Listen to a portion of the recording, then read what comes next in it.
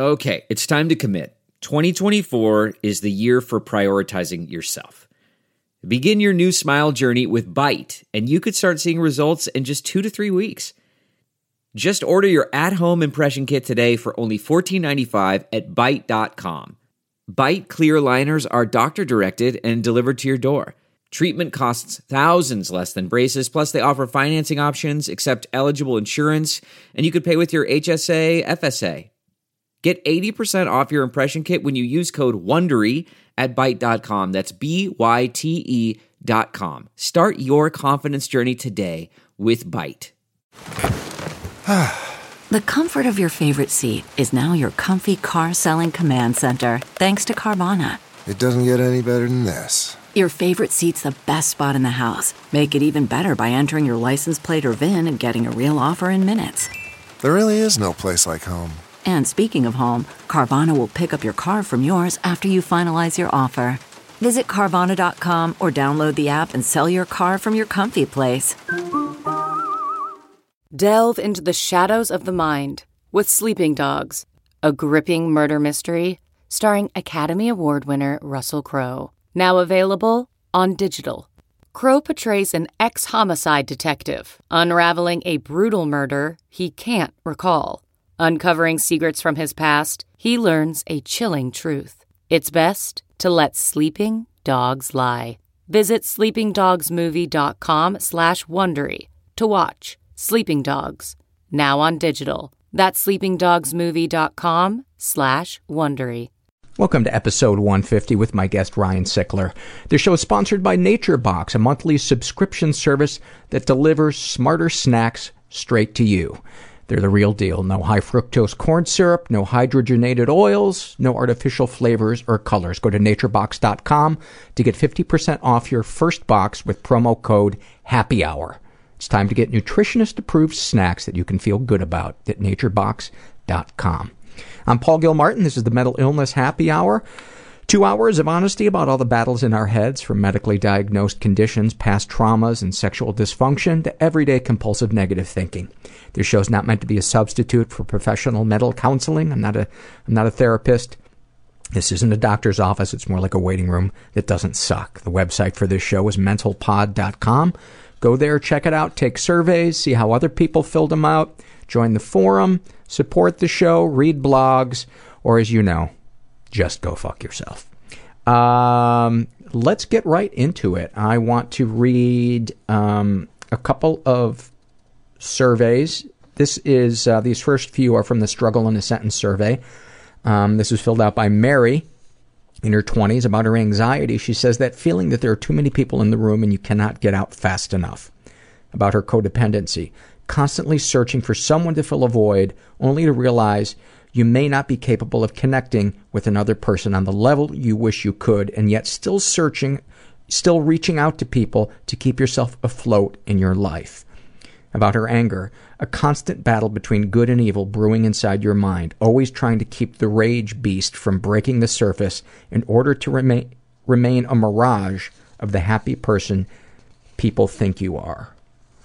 Same survey filled out by a guy who calls himself Dorf on Coke. He's in his 20s. About his anxiety, he says, there's a small knife running up and down the center of my chest. Same survey filled out by a guy who calls himself Adam C. He's in his 30s. About his depression. As I cycle in and out of depression, I'm almost angry at my friends for being concerned. Why do you want to call the hospital when I was suicidal yesterday? About his love addiction. I value relationships only when they're over. About his anger issues. I don't want to forgive people who've wronged me. I want them to suffer. Sad but true. This is same survey filled out by a woman who calls herself C.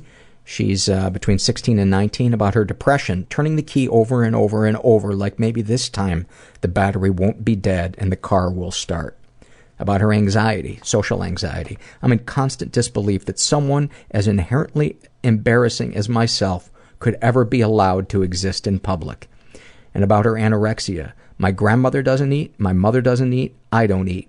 If my little sisters don't eat, I am to blame. Oh, that one is deep. And then I want to read this letter that I got from a listener who calls herself Boston Mom. She writes, your interview with listener Amelia really touched me. When she said having a baby was like marrying someone you never met, I nearly fell off the treadmill laughing, and everyone at the gym was staring at me. As someone who suffered from postpartum anxiety and still has ambivalent feelings about motherhood, I believe this statement says it all. It took me months to develop a loving bond with my babies, and until they were well past the toddler stage, I was constantly overwhelmed by them and their needs. I often felt like running away, and I felt like a terrible mother. I would go to the playground and be surrounded by happy earth mothers who gushed with love and happiness and hand-prepared organic baby food. I wanted to shoot them all in the head. Now at 8 and 11, my daughters are the delight of my life, but let's face it, babies suck. Literally and figuratively. Oh God, I wish I didn't need to take meds. Flat out fucking auditory hallucinations. I would literally wake up running from my bed. I'm afraid that I'll pass my anger on to my son. I thought the gunman was my father. Afraid of not being able to make a living. That's probably going to break his heart if he hears it, but that's the truth. They committed him to Bellevue. There was this fear that if I feel this pain, I wish someone could see what was going on and just help me, that it will kill me and I will die and I will drown. You can't think your way out of a thinking problem. And I cried the way that a baby cries. I cried like an animal. It makes me so mad at myself that I do that. The burden of perfectionism. And that's when I got into therapy. Let's talk about that. So I was like, fuck it, I'm alive. I don't give a shit about anything. You are a shining example of what is best about human beings. I'm worried that the Russian militia is coming over the hill. I know that, but Alice, how you feeling? I'm pretty good. Pretty good. Like I'm here with Ryan Sickler. It's pronounced Sickler or sick fuck? It is actually sick fuck, yes. Sickler, Ryan Sickler, yes. Yeah. Thank you for contacting me. I think, who knows, this might go terribly, but I have the feeling it's gonna go great. Well, I appreciate you allowing me in, yes. I watched a short that you have on your website last night, which is based on a true story called about two guys who argued over James Brown's actual height. And did they shoot each other? They did. They did not die. We faded out just as I think Tom's character did die in it. But yeah, the true story is both guys got together to watch Alabama-Auburn, which you would think would be the fight. Reason, yes. And somehow escalated into an altercation about James Brown's actual height that then broke out in gunfire, return gunfire, and an arrest. Yeah, that's a true story. It's so awesome. But that's the thing about that was you only, for crazy stories like that, you usually just get the headline and what happened. You don't get the behind the story of the story. And we just decided that we were going to create our version of how this shit went down. It's hilarious. Thank you. It's hilarious. That. Yeah. And people can check out your website, Sickler, RyanSickler.com. I didn't look through much after that. I just kind of wanted to get a feel of your sense of humor, and I'm sorry that I don't, I'm not familiar with your comedy. I'm so isolated from the comedy scene these days. No need to apologize. Okay. I'm isolated from my comedy. All right. Yeah. Oh, good. We're in good hands here. Good. We got that in common. You were raised where? I was originally born in Baltimore, raised in Maryland. We moved out of the city probably about 4 years old, out to the county when my parents had their third kid. I'm a twin, so they weren't expecting double out of the gate. I think it was quickly got crowded in that little row home, and then boom, out to the suburbs for a little more room. Baltimore is an interesting city, man. It is. Have you been? I haven't, but you know, anytime I see something that's set there that feels realistic, I feel like I don't know. Baltimore is.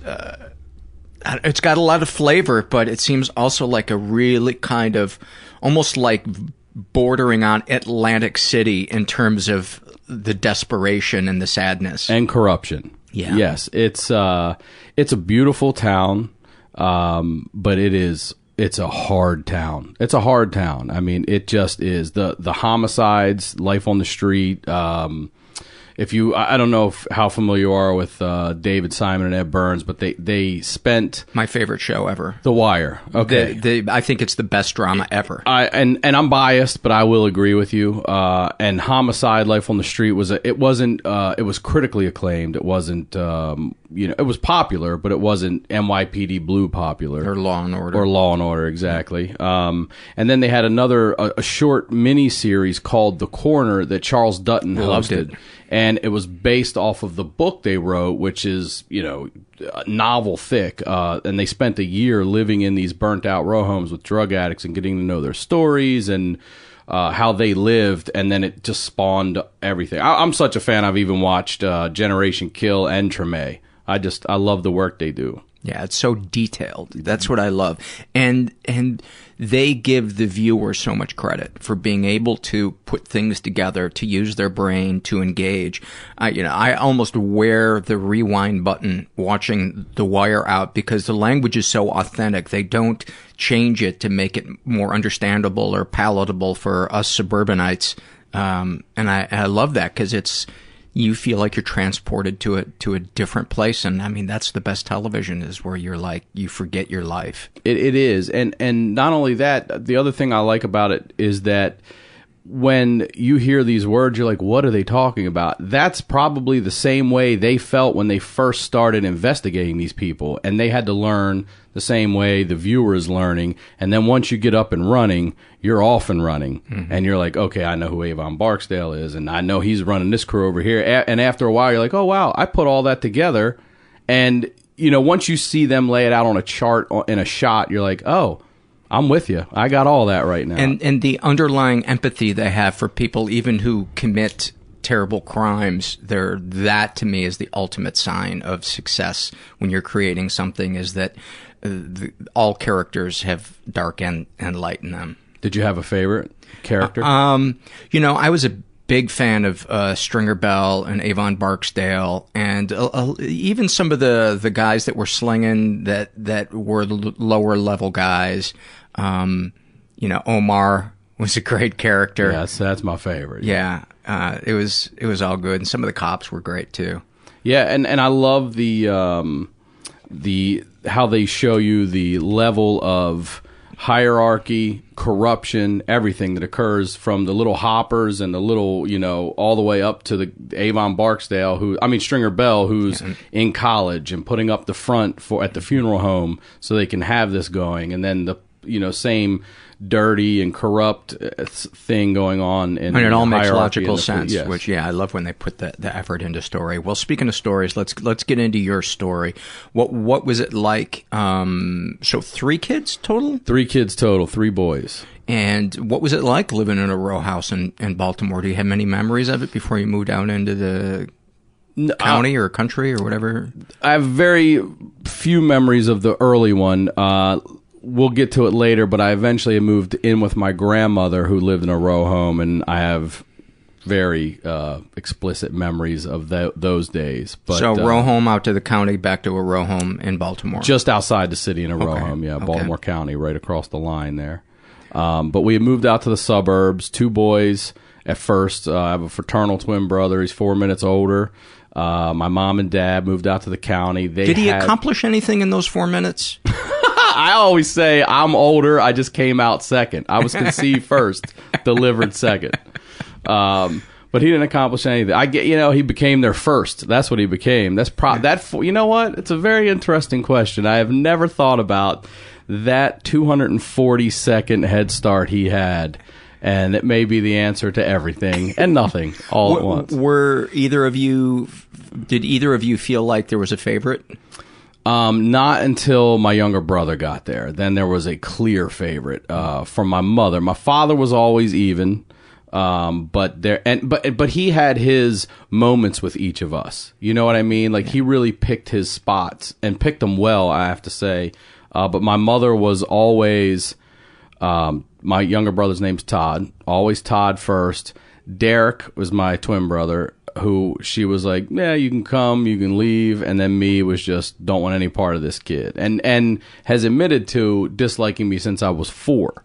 Wow. So, and I didn't find that out until later, that she had actually disliked me that early on. I mean, I knew it. I wasn't a dumb kid. Kids are way more intelligent, may not possess the vocabulary to explain it, but your feelings are there, and and I knew from jump that my mother just wasn't a good person, and my father was. And I couldn't have been more thankful to have not only him, but his mother and her sisters. My great aunts were a huge supportive network that made us realize and believe that, and it was the same lesson taught with race. Just because there's this one bad person doesn't mean that all of these are bad. So my father would always say, look, don't dislike women, don't respect women, and put us into an environment of strong, independent women, family women who would tell you, hey, that over there is wrong. Just so you know, this is the way it should be. And it was that probably saved your soul and saved everything. So many ways. It was beyond a healthy balance and save. Yeah. I started to with my joke interrupt you. You were starting to say something about your brother when he came up first. Do you remember what your thought was? And no. I interject. I can't resist. That's okay. I can't either. Don't worry about it. So, do you have any idea what it was that turned your mom against you? I don't. At such an early age. I really don't. And I've gone to therapy in and out for, as a kid, as a teenager, later in life. I just actually, for the last year, I have not gone. And I had been going for about 3 years straight. And I just wanted to take a break. Jay Larson's a really good friend of mine. He's another comedian who I host my podcast with. Crab Feast? Yes, the Crab Feast, which plays into all this as well. But he also goes, and we talk about it. And I told him, I just wanted to take a break and also take what I've been taught and start applying it on my own without having to come in. And, I know that's something that I will always want and I'll always do, but I don't always need it every day or every week, I should say. Was there something specific about therapy that was kind of wearing on you that you wanted the break from? Yeah, honestly, yes. I felt like I had worked a lot of stuff out. I have figured things out enough that I wanted to get back out into the real world, so to speak, and start working on them and applying them. But the other thing was I just started to feel as if I was just coming in complaining about things. Mm-hmm. I found myself getting in a rut, just, this and work and blah. And I was like, this isn't what therapy is about. Mm-hmm. I started finding myself looking for things that were negative. Yeah. Negative and were nothing. Well, I don't need to worry. What the hell do I need to bother that guy about this for? This isn't something I need a professional to tell me. I know what the hell to do for this. It was just also I wanted it to be more than just a sounding board at that point, Mm-hmm. So give me some snapshots from childhood that were seminal, painful, awesome. Either one. Things that left an impression on you. I'll start with my mother because that's where the root of my everything is. So my mom, I remember, she was an abusive person. She was physically abusive, mentally abusive, emotionally abusive. Thank God, not sexually abusive. Every abusive, but and bless you. And when my parents first started having marital problems when we were in third grade, and when I say we, obviously my twin brother and I, my other brother was just about 4 years younger than us, and we knew she had cheated on him, and she was leaving, and we took it. We're like, what are you talking about? You're leaving? And I remember I took it the hardest when she left at first because it was just this like, what are you talking about? And that has to be inconceivable to a 3 or 4 year old, especially when you're being told you don't know what's going on, but you know enough, and you're just being told, "We'll tell you when you're older. We'll tell you when you're older," which is a running theme for the elders in our family. And did you blame yourself? No, never blamed myself. And my father was made it very clear this has zero to do with you guys. The divorce or separation, the abuse clearly was something she was going through, and which is what I've learned later. Like, oh, I never bothered to consider how you felt and what you were going through. I just always looked at you as this asshole, basically. So they decided they were going to work on it. Didn't happen. They divorced, and we were forced to move with our mother. This was the summer of 5th and 6th grade, and all we wanted to be was with our father. My youngest brother was truly torn.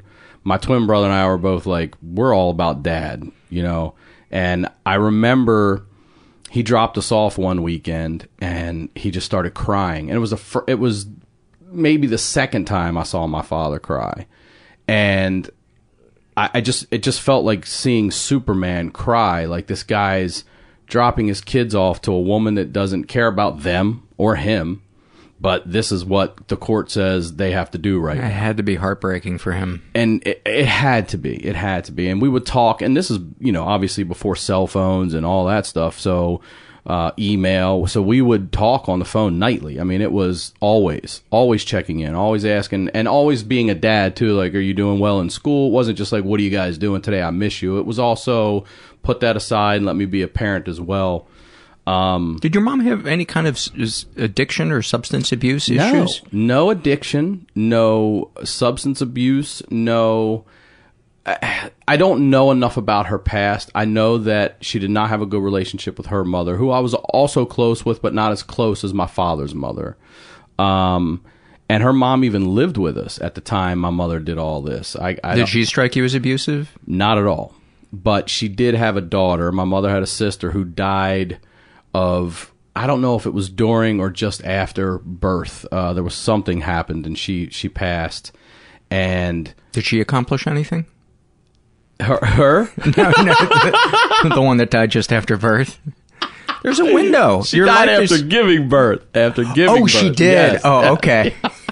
I guess she accomplished having a child. And then it clearly affected my grandmother. I mean, it seemed to be that was obviously more of her favorite child, and if she could have picked one to go, it wouldn't have been the one that left. I see. And but my grandfather, her husband, had passed before we were born, so I don't know if there was double bad. You know what I mean? I don't know that because we're not close enough to have those conversations. In between her hitting you. In between the beatings of lunchboxes and whatnot, yeah. So would she hit you with a lunchbox? Oh, my mother would grab whatever was near her: lunchbox, phone books, those wallpaper, remember that old blade you would cut a wallpaper with? She'd hit you with anything. And my mother she was a bully. I mean, she just was a bully. She wanted to beat someone, and even if my brothers did it, I would get the beating. Closed fist punches, the whole nine. She was I don't know what she was taking out on me, but she had her way until I got a little bit older and I could defend myself. What would one of the things that fascinates me about abuse is how the person, be it sexual, mental, emotional, physical, is how the person justifies it to themselves, what they say, what would she say anything when she would be beating you? No, nothing in particular, just that, I wasn't going to do whatever I was doing that she didn't like. It was never, I mean, no, I would just get beat. Wow. I mean, if shoes weren't placed in the corner properly, it wasn't get your shoes over there. It was, I'm going to come over here and beat you and tell you about the damn shoes, get them in the corner. Clearly, whatever you're beating me about and saying is not what the fuck the problem. Am I allowed to cuss? Yeah. Oh, yeah. Okay. Is not what the problem is, but I'm going to beat you to get this message into you. Were you just constantly on edge? Constantly on edge. But also, my grandmother couldn't get over it. My grandmother was my dad's mom and my mom's mom. They were both moms. You know what I mean? They were they didn't get it, you know, and they were old school where they would say, well, she's your mother. And I'm like, yeah, but she's not acting like my mom. I mean, this is a woman who tells me on a daily basis, I hate you. I wish you were dead. I hate you? Oh, I wish you were dead. You're a loser. You'll never be anything. You're a piece of shit. Get the fuck out of here. I want starting you dead. At 3 or 4? Or not that, but okay. that came starting in middle school. I'd say 6th grade. When they split and we went with her, that's when it really started to get aggressive. And it carried through to 7th grade. And I remember, I mean, it's not funny, but it is. So I can't remember what it was. We were driving home from school and she said something. She said she wasn't going to make us dinner. And I was like, you're serious? You're not going to make us dinner? And we got out of the car. She punched me in my face. And it was winter. And I remember because there was snow on the ground. And I couldn't believe I just took a closed fist shot to the face. Now, I had taken them from my brother a bunch. So at that point, I could handle myself enough. But I was blown away. And I didn't cry or anything. I just grabbed her keys out of her hand. And I snapped the key ring. And then I threw them and scattered them all in the snow in the yard. And I thought, you know what? That'll give us at least a solid half hour to calm down, play some video games. She'll be out there. And she came in and she was beating the shit out of me. And I went to shove her off of me, and there was an ottoman right behind her that I didn't plan, and I mean, she went down. And inside, I was like, yes! And at the same time, I was like, fuck! And she got up, and I was expecting a bull rush, and she just looked at me, and I think that was the moment when she realized my son's getting bigger and stronger. Maybe I shouldn't mess with him so much. And she called my father, who was at work. He worked at National Airport, which is now Ronald Reagan. He was the crew chief of for Pan Am Airlines, and he said, "Put him on the phone." And I got on the phone expecting him to yell at me, and he's like, "Is she near you?" And I said, "No." And he started laughing, and he said, "Listen to me, man. Don't fucking hit your mom." I was like, "Dad, I didn't hit her. I was just shoving her away from me." He's like, "I know, I get it, but she's fucking scared of you now." And I was like, "Good, finally good." And that's when I started to fight back. You know, I would come home from school. If we left like a little plastic mug of Kool-Aid that we had drank in the sink, nothing would be said to you. It would just be thrown at your face. So you're sitting watching TV and this cup is flying, trying to hit you in your face. And the one time it did shoot by my face, I mean, I was like, and I grabbed it and I intentionally threw it back, not near her, but on the cabinet. So it was plastic and it shattered. And she looked at me and I was like, "Playing baseball, I pitched this year, Mom," because she never came to any games. I was like, "Stop throwing shit. Stop throwing shit." And it just became, but I survived all of it because of humor. Like, my brother and I would lay in bed at night and we'd be like, "Do you believe that shit today? Like, that almost hit me in my face." And we would laugh about it. That must have saved comedy. Was everything. Emotionally, yeah. Comedy was everything. And it was all, but that all goes back again to my father. My mother didn't come to sporting events. We were all involved in sports. I don't know how my father did it. I don't know how he went to work. I mean, where we live to DC is almost an hour one way. This dude drove back and forth, double shifts. I don't know how he made every school event, every sporting event. You know, my mother barely worked when we were in elementary school, and even in middle school and high school, she could have come to whatever she wanted to and never did. So actually, then my parents decided they were going to try to get back together. My father was all about his kids, and he was like, "Let's just make this work for them." So in 7th, they spent a year apart, got back together in 7th grade, and it quickly didn't. 6-8 months, I think that might have been over with. But I think my dad knew and had to plan, and he was like, "I'm buying you out of your share of the house. Boys and I are going to live here. You go wherever you want to go." And to her. So she went and stayed wherever she stayed here and there. And then it was 9th grade. And my father, they had to go to court for custody. And my father said to me, "Do you want to go?" And I was like, I don't want to go. Mom's told me for years she doesn't want me. I don't need to go sit in court and listen to that. I'm going to go to the beach with my friends. And my 2 brothers went with my grandmother and one of her sisters, my Aunt Marguerite, and they sat in court. And, you know, the judge was a female, and she said to my father, "You know, what do you want?" My father said, I want my kids. I love my kids. But if you're not going to allow me to have them, I'd rather not split them up. I think they need each other especially if you're going to, award her custody. And then the judge asked my mother, and my mother said, I want Todd. Derek can come if he wants. I do not want Ryan. And this woman's not just a judge. This is a mom, maybe a grandmom, I might be assuming. And she said, in all the years I've done this, I've never heard a mother say, I don't want one of my kids, or one can come if they don't want to come. I don't process that. It's against nature. And she awarded my father custody and made my mother pay him child support. And this is 89. I don't hear that now. This woman was bothered by it. And my father came home and he was laughing. I was like, there's no way. He's like, I'm getting child support. And I was like, well, did good she for pay you, it? Man. She paid the first one. So this is a woman who, I mean, we could talk forever. I think we got a pretty good idea of. There's one thing I regret that was a moment. It's about maybe 8 years ago. I called her and I forgave her. And I don't know what was going on. There was, I like to try to pay attention to the universe and signs and, little things. And I just kept seeing all this stuff about forgiveness and this and this and this. And I called her and I just said, look, I just want you to know I'm not speaking for Dad or my brothers or on behalf of the family. This is me and you. And I just want you to know I forgive you. I don't think you should have to walk this earth thinking that one of your children hates you. And I said, in actuality, to me, in order to love someone, you have to have a strong positive relationship. And in order to hate someone, you have to have a strong negative relationship. And we have no relationship. So I don't hate you. I can't hate you. And she's like, thank you so much, and blah, blah, blah. And next day, I go to a Dodger game, and I catch a foul ball. And I'm like, oh, shit's going to change. And I give it to this little girl sitting next to me with her parents, and it changed nothing. It changed nothing. Nothing happened.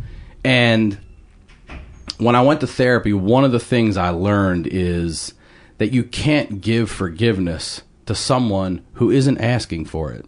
That what I'm really doing is making it okay for me. That was more for me than it was for her, because it made no fucking difference. I mean, nothing. In other words, your relationship with her, nothing changed. Nothing changed. And that was. Did the Dodgers do any better? Nah, they sucked too, man. I thought I'd bring them some good luck, but they sucked that year. So. Well, if I could tell you a very quick backstory of a blueprint story, I'll call it. When I was about 9, we had something called Super TV back then in Maryland. It was early cable, and after a certain, maybe 6 p.m., you got an HBO and a couple of other channels. It was a box no bigger than this here, and you press a little button on it. And I had snuck downstairs, and I was laying in the hallway, and my father was in the living room. I'm behind him, watching over his shoulder, and I saw this movie with Richard Pryor called Bustin' Loose, if you remember that. And I saw kids on the screen, so I thought, oh, well, there's kids. I'm probably allowed to watch this.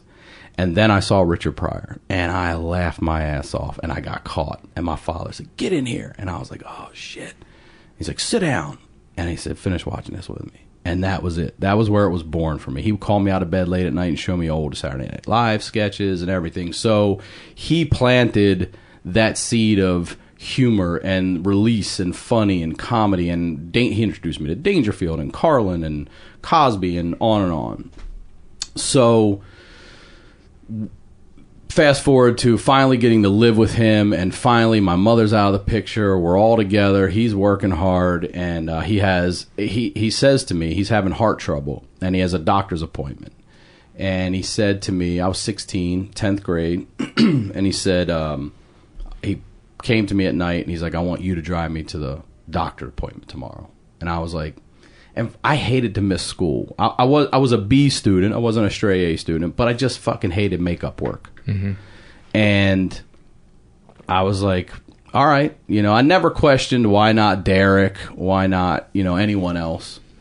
So they went to school, and I took my father. We picked up his mother, my grandmother, on the way, and we went to the doctor. And while we're there, the doctor says to him, you're having a heart attack right now. I've already called Johns Hopkins. Get over there. they're going to admit you. They'll be waiting out front. And that was when I learned that I was always under the impression that a heart attack was clutch your chest and drop. I didn't realize until then that the shortness of breath, the sweating, the numbness, all those were you're having a heart attack. So I drive over, and we're about a block from the hospital, and we're at a stoplight, and I have my blinker on. My dad's like, now he grew up in the city, and he's like, it's not this left. And I'm like, Dad, it's this left. He's like, Ryan, it is not this left. I'm having a heart attack. It is the next left. I'm pretty sure it's this left, Dad. And it is amazing to me that he let me make the mistake. He's like, okay, it's this left. And I make the left, and immediately I know it's the. I'm like, oh, and now we have to go back around a block, and he is pounding the fucking dashboard, like. And I thought about that not long ago, and I was like, what a great dad. Like, my dad let me be wrong to learn a fucking lesson. He's having a heart attack, and he knew. We get him in, they rush him up. He's plugged up in tubes. You know, it was overwhelming to see this happen. And then we would visit him in the hospital. He was there for, I want to say it was about a week. They kept him, maybe 4 or 5 days. And then when they released him, my Aunt Marguerite, my grandma's sister, lived in downtown Baltimore. So we decided we were going to do Thanksgiving at her place, so we didn't have to drive all the way back. And so all of us, the whole family, gets together there. We have this great Thanksgiving. We go home Sunday night. And for some reason, I think because it was a holiday, we had off on Monday from school. So Tuesday we were going back. And that night, my mother calls, and she's not going to have the child support check. And my father gets worked up, and he gets pissed off. Then he gets a call that we were the blame, my brother and I, for this high school party that we were not to blame for. And he just was like, you know, why am I getting this call? You know, just worked. He's like, I need to relax. And it was midnight, and my brothers were already in bed, and I'm walking down the hallway to go to bed. And for some reason, I stopped, and I turned around, and I looked at him, just laying on the love seat watching TV. And I went to bed. And in the morning, my younger brother had got up to go to the bathroom, and as he was coming out of the bathroom, he looked into my father's room and said he saw him sort of like laying on the bed and didn't think he was breathing. So he came right in and woke us up, and he's like, I don't think Dad's breathing. And we shot in there, and sure enough, he was dead. He had died overnight at some point. It was crazy because he's laying on his back, excuse me, shirtless. And he's sort of, if you can picture getting into your side of the bed and you're sitting on the bed and then you just laid back. So your legs are sort of off the bed still a little. And you could see blood in his body had settled. So if you were to draw a horizontal line through from the middle of the body down, and right away we run in, and, you know, one of my brothers went and got the neighbor. He came over. He's like, I can't tell if that's his heart or my heart. You know, we're all freaking out. And I thought I heard gurgling. I tried to clear his throat. Like, I kept a level head, and then I just realized he's dead. And I closed his eyes for the last time. We covered him up, and he must have had a massive heart. There's a little bit of blood on his foot. I think maybe spit some up. He probably went to lay down because he wasn't feeling well. No idea if he ever yelled out in the middle of the night. None of us heard anything. And then, you know, we call 911, and they come over, and they tell us that we can't take your dad's body because he's been dead for a while. We have to call the coroner. So now we're in the house with our father's body in his bedroom, and here comes his brother. He had one brother. Here comes our uncle over, and then there's a woman and husband too that played a major role. I consider her my mom. Her name's Sandy Patterson. Sweetest lady. She was a friend of ours' mom. She was that mom in a neighborhood that was, you know, a mom. Like, that was like the Norma Arnold of our time. And they came over, and someone had called my mother, and I guess she returned the call, and I was sitting next to the phone. I picked up, and I just said, Dad's dead. And she freaked out. Someone from her work brought her. Priest came in. We were raised Catholic. Gave last rites. These are all things I didn't know. And then they asked us to step out on our deck while they carried our father's body out in a body bag. And I can't help myself. I had to look in. I peeked in through the curtains. I saw it. I watched it. And as we're standing out there, my mother's friend, the lady that drove her up, touched me on the shoulder and she said, you know, you really need to give your mother a chance. And it was the wrong fucking moment to pick that to say to me. And I turned around, and before I could say anything, my uncle grabbed her. Both of them was like, you need to fucking just go. So they take him away. And I remember before they did, we covered him up, and my brother Derek just collapsed on him and let out this wail and just was like, what's going to happen to us? What's going to happen to us? And inside me, I knew, I felt the wrong one had gone. The only one that cared is now dead. And I knew we were going to be okay. I knew, just had this feeling in me like, we will be okay. You were 16 at that point? I was 16, yeah. And then after that, that's when we had that moment of living with my grandmother from, basically December. It's crazy. I don't know who the fuck thought of this, but he died on November 27th. He was laid out on the 28th and the 29th, and he was buried on November 30th, which is my younger brother's 13th birthday. I don't know why they wouldn't just wait till the 1st. So we had a wake we had a wake with a cake. That's what I should fucking say. A wake with a cake. We had a wake with a fucking birthday cake, and we were like, who's in charge of this fucking bus here? Like, what are you doing? Why are we doing this? Can we do this tomorrow? But they thought it was a good idea, so that was what went down. We have a word for that on the podcast, awfulsome. That's great. That is exactly what it was. A whole lot of awfulsome. And then from December through February, my grandmother stayed with us in the house where my father died. And she didn't drive. And my mother has known my grandmother before we were even born. She knows she doesn't drive.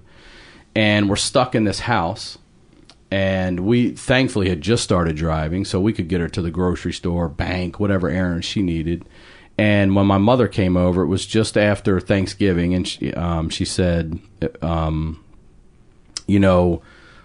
if you got, what do you want for Christmas or whatever? And I said, I don't want anything from you, but this is what I want. I know she had not paid my father, and I said, I want you to give that child support money for this month to Grandma so that we can go get groceries and gas and things that we need. And my mother, in front of my grandmother, looked at me and she said, do you really think you'll ever see that money? And that was the first time I said fuck in front of my grandmother. And I looked at my mother and I said, fuck you. And I walked out of the house. And my grandmother never said a word to me about that. Never. And was the grandmother your dad's mom? Yeah. Yeah. And she was just blown away by that. Just like, wow. And then we were able to stay with my grandmother until February. And then the state made us, it was either move with my grandmother, 40 minutes away and be around none of our network of friends who were all we had at this point, because we don't even have this mother. And since she was next of kin and we were all minors, my father got a Social Security that went all to her. And we had to move into this little one-bedroom apartment. The three of us shared a bedroom. My twin brother and younger brother had bunk beds, and I had a twin bed next to them in one little room. And she got the Social Security check, and my twin brother and I would get $20 a week, and my younger brother would get $10. And meanwhile, this thing's for a couple $1,000s a month. And she took out a P.O. box because we would get home from school before she would from work. And since our names were on that check, if we were to sign it, we'd get the money. And she wanted to make sure we did not get that money. And she took a P.O. box out just for that, so that she could go get that and have control of that. I mean, you want to talk about bitter. I mean, not only bitter that our dad just died, but now we're living with the parent we don't want to live with and that we don't even like you. I mean, we're fucking riled up. And now we're 16, not 8. So we certainly have something to say. We certainly are not scared to let you know. And how would that anger express itself outside of being in your mom's presence? Sports. I was just going to say, I can't imagine how close you must, like if somebody would disrespect you on the soccer field, how much you wanted to throw down. Maryland is a very aggressive area. I cannot tell you how many fist fights I've been. I've been in a lot of fist fights, and I've never started one. I'm proud to say that. I've never bullied. I've never started. Haven't won them all, but I haven't started any of them. And we played soccer. We were thrown out of every indoor arena in Maryland. That is no joke. We played outdoor winter soccer in February when it was like 6 degrees. Like, you would cut your knee and it would just freeze. It wouldn't even bleed. It would just stop. And we wrestled in high school. So what a perfect sport for that aggression. And I mean, we took it out on people. We really took it out on people. Again, I didn't start till high school, so I wasn't great, but I was good. And it was, I would have to say, looking back on it, it's a good question, because I would say we used appropriate outlets. We didn't go out and vandalize. We didn't go out and beat random people up and, do anything. I've never been arrested, knock on wood. I've been handcuffed, but talked my way out of that one. But a lot of aggression, yeah. And we lived in this little apartment, and my mother had a boyfriend at the time, and she would just leave. And she would come home on Sundays only, do her laundry, grab a few things, maybe there an hour and a half, 2 hours, and bounce again. And we were like, you were leaving 2 16-year-olds home with a 13-year-old. Our father just died.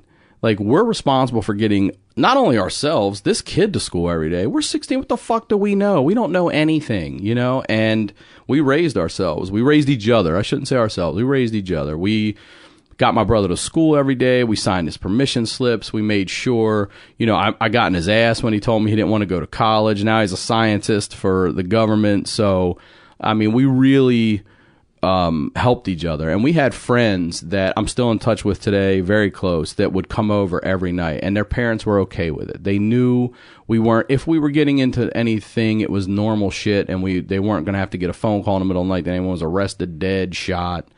And I ask them now, they all have kids now, and I'm like, if the same situation presented itself, would you let your kids? And they're like, hell no, I would not let my kids do it. I'm like, well, yeah, you guys had good parents. You had good parents. And it was so helpful to us because it was what we needed. We needed to be surrounded by our friends. We had no one else. And anyone else was, a drive away, a good 30-minute drive away, not just someone down the street.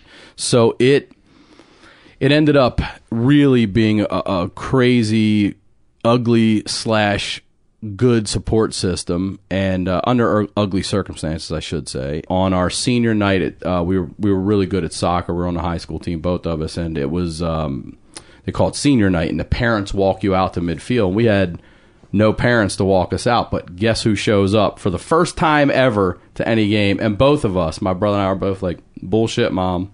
Nope. And she got in her car, yelled, and drove away. And they gave us each a cheerleader, 2 cheerleaders to walk on our arms. We were like, we'll take this. That's awesome. I can't imagine how emotionally overwhelmed your mom must have felt about whatever demons she had in her to be so incredibly abusive. I wish I had the answers to it. I've stopped trying to figure out what it was for her and what it all was for me. And then when we turned 18, my brother and I turned 18 in March of 91, and we were graduating in June. And I got on the phone with the Social Security, and I said, look, we're 18 now. This is what's been going on. I was on hold for an hour, and they came back, and they were like, wow. And I was like, let's make this happen. I had them cut the check to me and my brother individually only. My younger brother was still a minor, so that went to my mother. When my mother found that out, she fucking snapped. And she had told us anyway, once we graduated, we were out in the street. She didn't care. And sometime in June of 91, we graduated. And on July 3rd, 1991, we threw the biggest fucking party that the neighborhood has ever seen. And then on July 4th, we were out in the street. And the funny thing is, I had during that phone call, when I called my mother and forgave her, she said, I think everyone deserves a second chance. And I said, I agree. When you got married to Dad and divorced, and back together, that was chance number 2. Dad dies and we're forced to move into your place, chance number 3. We'll get to chance number 4 and 5 if we have enough time. And I was like, no one deserves that many chances. Second, maybe even a third, sure. But why do you deserve any more than that? You had unbelievable opportunity to be with your children and to be a mom, and you just passed on it every single time. So always more about her friends. My father would always invite her to the Oriole games when we were kids, and she would never come. And as soon as he died, we all went down with a bunch of high school friends, and guess who we saw sitting in the upper deck? We were like, you got to be fucking kidding me right now. So what was your emotional life like as a kid? You know, you let the aggression out in sports, you had your friends, but I mean, on a certain level, this had to injure you. I mean, what were some of the unhealthy coping mechanisms or self-talk? Well, I've never been into drugs, and or alcohol. I drink a little, and I smoke weed, but I've never dabbled in anything beyond that. And I didn't even start smoking weed till I was almost out of college. I would have to certainly say girls were certainly an outlet. Plus, you know, they felt bad for you, and a lot of sympathy for them sweet little girls. And you're in high school, and you're just like, yep, I'll take all of it. So was that just a means to an end, or did the sympathy feel good? The sympathy felt good, but also I knew it wasn't going to be anything that was going to last long, you know. And honestly, it really was just sports. It was sports. I shouldn't say just. It was sports, and it was bonding with the family members that were close to my father. And then it was dating. I mean, my brother was Derek was into cars, and I was just into sports and girls. And I just enjoyed the company. And also, the truth is, and it's one of the things I love about stand-up, too, it also saved me. It's therapy. You have a captive audience that listens to what you say. And I guess I enjoyed meeting new people and being able to tell my story again and again. And one of the other things I learned about therapy is it is repetition, and it helps. And that certainly helped. It certainly helped to be able to, not only that too, but girlfriends' moms loved me. They all loved me. They all thought I was a sweet, good kid. So it was nice to sit down with, again, moms and women who were older, my mom's age, who were nothing like her. And I soaked it in, and I soaked it up, and I loved it. And that was really, I'm fortunate I didn't go, because I've always been proud, not only myself, but my brothers too, that we could have been a statistic. So we could have been the kids that society would have said, well, it's because of this. And we just didn't want to fucking be those kids. Oh, you know what that sound means. It's time to give one of our sponsors a little bit of love. I want to talk about Nature Box. Each month, you get a box of awesome snacks. And not just any snacks. These have no high fructose corn syrup, no hydrogenated oils, no artificial flavors or colors. They're smarter snacks. They sent me a package of a variety of flavors, and it's amazing. I went to their website, and they have over 100 different snacks to choose from. Really incredible combinations of flavors and textures. You can get sweet, you can get savory, dried fruits, whole wheat fig bars, all kinds of granola. And if you want, you can get a rotating surprise box each month. Different sizes are available, and the ones that they sent us that I really dug, my wife loved the citrus chipotle chickpeas, and I'm a huge fan of the Oat Bran Dippin' Sticks. That's right, DIPPIN apostrophe, and Sticks is spelled STIX.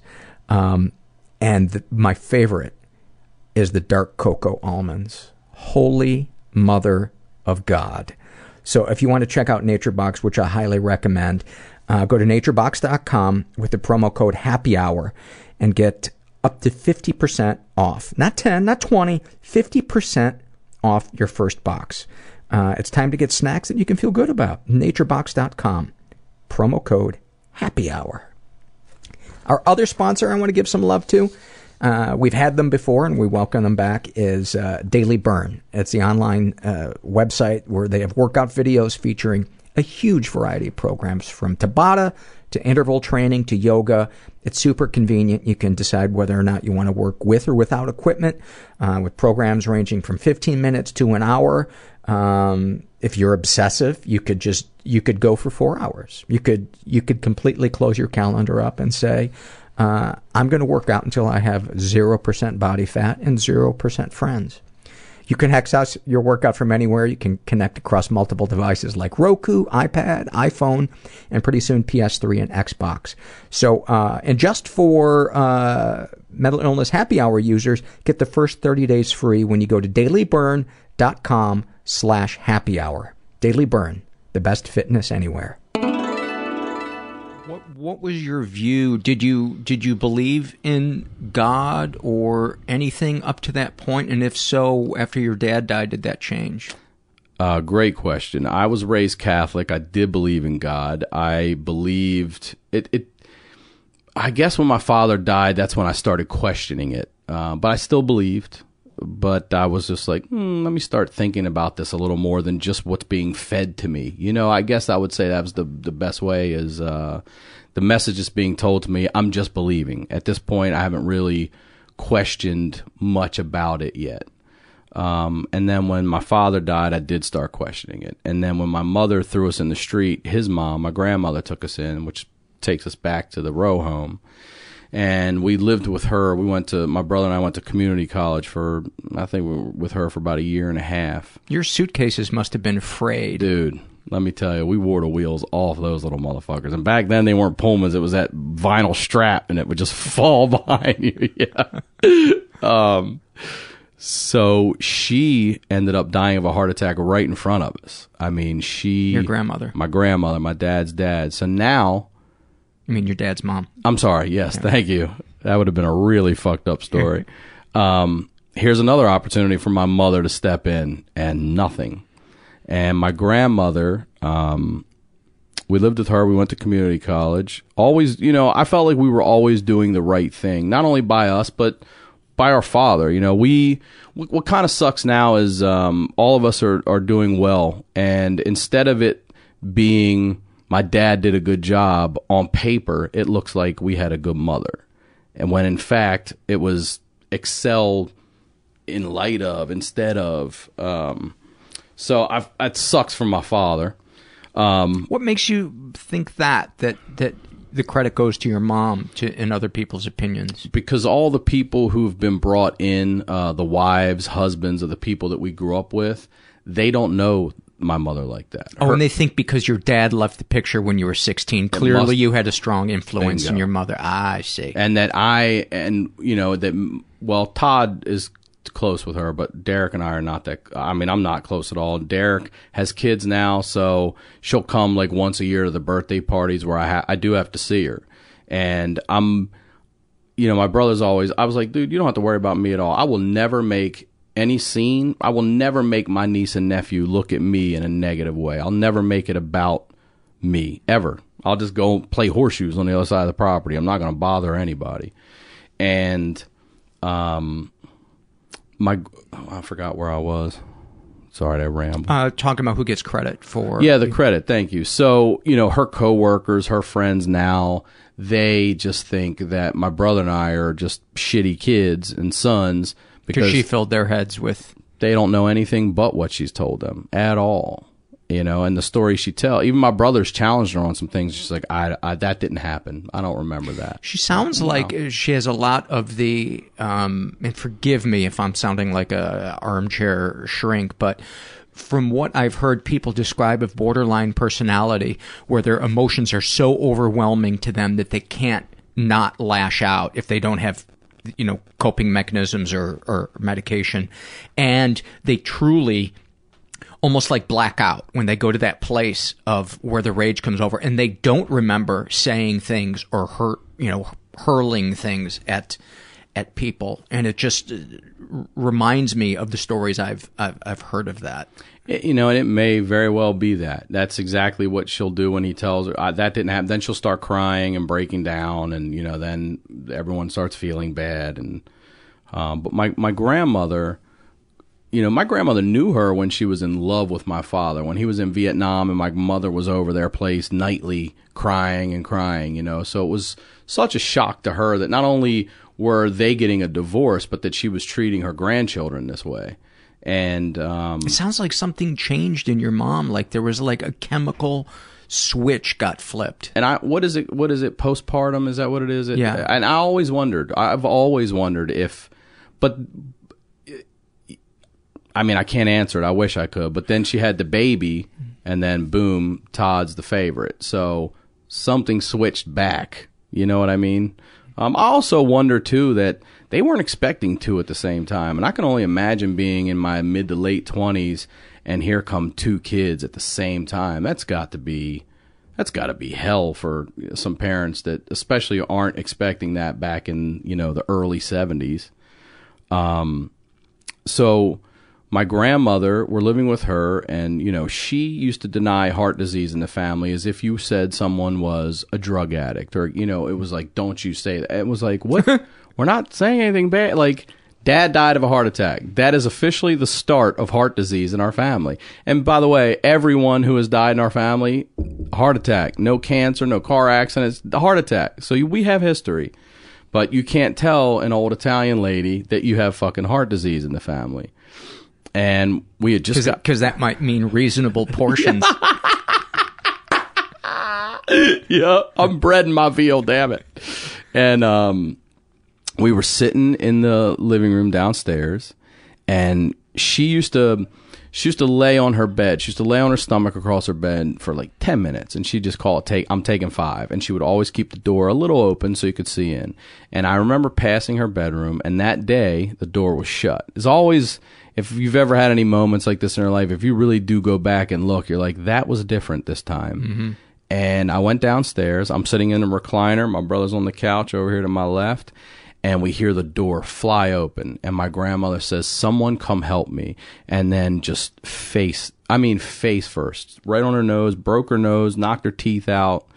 And at the time, I was a lifeguard, so I did know CPR and first aid, but I was next to the phone. When I heard someone help, I was already dialing 911. My brother went up the stairs, and he's freaking out. She's on her back. She's gasping for breath. I'm on with 911, and I told the lady, I'm like, listen, I know CPR, because they don't want you to get off the phone. So my brother and I switch places. And I go up and I start giving my grandmother mouth to mouth, and she would gasp. She would go like that, maybe every 8 seconds. I was trying to count and do all my things at the same time. And, part of me, I wanted to save her because I wanted to save her, but the other part was I always wanted to hang it over her head. You know what I mean? Like if she ever said some shit to me, I'm like, I should have let you slip away, Grandma. I should have let you slip away. And she was staring through me. I mean, literally through me. And the fire department got there, the paramedics, and they take her downstairs, and they just throw they just throw your shit out of the way to clear a room. And I'd always been creeped out by the clear, the paddles, always on TV, just the lifeless float of the body. And here they rip her shirt open in front of us, and they're doing this. I'm like, oh my God, I can't believe this shit's happening. And then she started to get a lot of color back in her face, and she looked like she was going to make it. And one of my cousins drove up, we had called, and he and my brother rode with her in the ambulance. I stayed back to put the house together, and then you have to give a report, and then I was going to drive. And when they all left, I went to the top of the stairs where she had fallen, and I started picking her teeth out of the carpet. And I looked up on the wall where she had this picture of Jesus. I always call it that senior picture, the real nice one where it looks like he had a blow dry and some blush on his cheeks.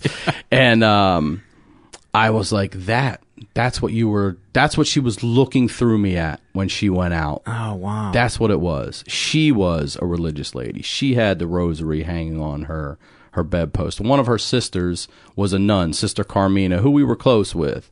So we certainly had that religion coming in, and I called my brother, and he called actually when he got to the hospital, and I said, do you think she's going to make it? And he said, I do. And then he called back, and he was like, Grandma didn't make it. And we were we were crushed. Like, are you fucking kidding me? Now the only other person that gave a shit is dead? Are you fucking kidding me? And my brother and I... And this was 8 months after your dad passed? No, he was 89. We graduated in 91. This was like 92. So maybe like 2.5 years, I think it was. It was like April of 92. So you were 18. We were in college. We were 19, okay. 20. We may have just turned 20 because we're in March. And I think she passed like right around Easter or something. And what did your, sorry to cut you off, but I'm wondering, then where was your faith? Did that change your faith again? It did shift it again, yes. I still had faith. But it didn't erase it? It didn't erase it. Okay. It didn't erase it. Because part of me was really scared to let that go. I was scared to let that go, especially now because what if I am fucking wrong? You know, what if I do need this? And probably, I know we're going to church for this damn funeral, maybe not let it go just yet. Mm-hmm. So, I just decided I'd always wanted to come to California. I knew I wanted to be here, but I didn't want to be here without a backup plan. I didn't want to just come out. So I did well in community college, and I got accepted to Cal State Northridge out here. And when I came out, the day I was leaving, the Northridge quake hits. And I'm at Miss Sandy's house. Sandy, who I told you was like my mother. I'm sleeping at her home, and she shakes me awake in the morning. And it's so early, I think I'm dreaming. She's like, you don't have a school to go to. And I was like, what are you talking about? And she turns the TV on. I'm like, you have to be fucking kidding me right now.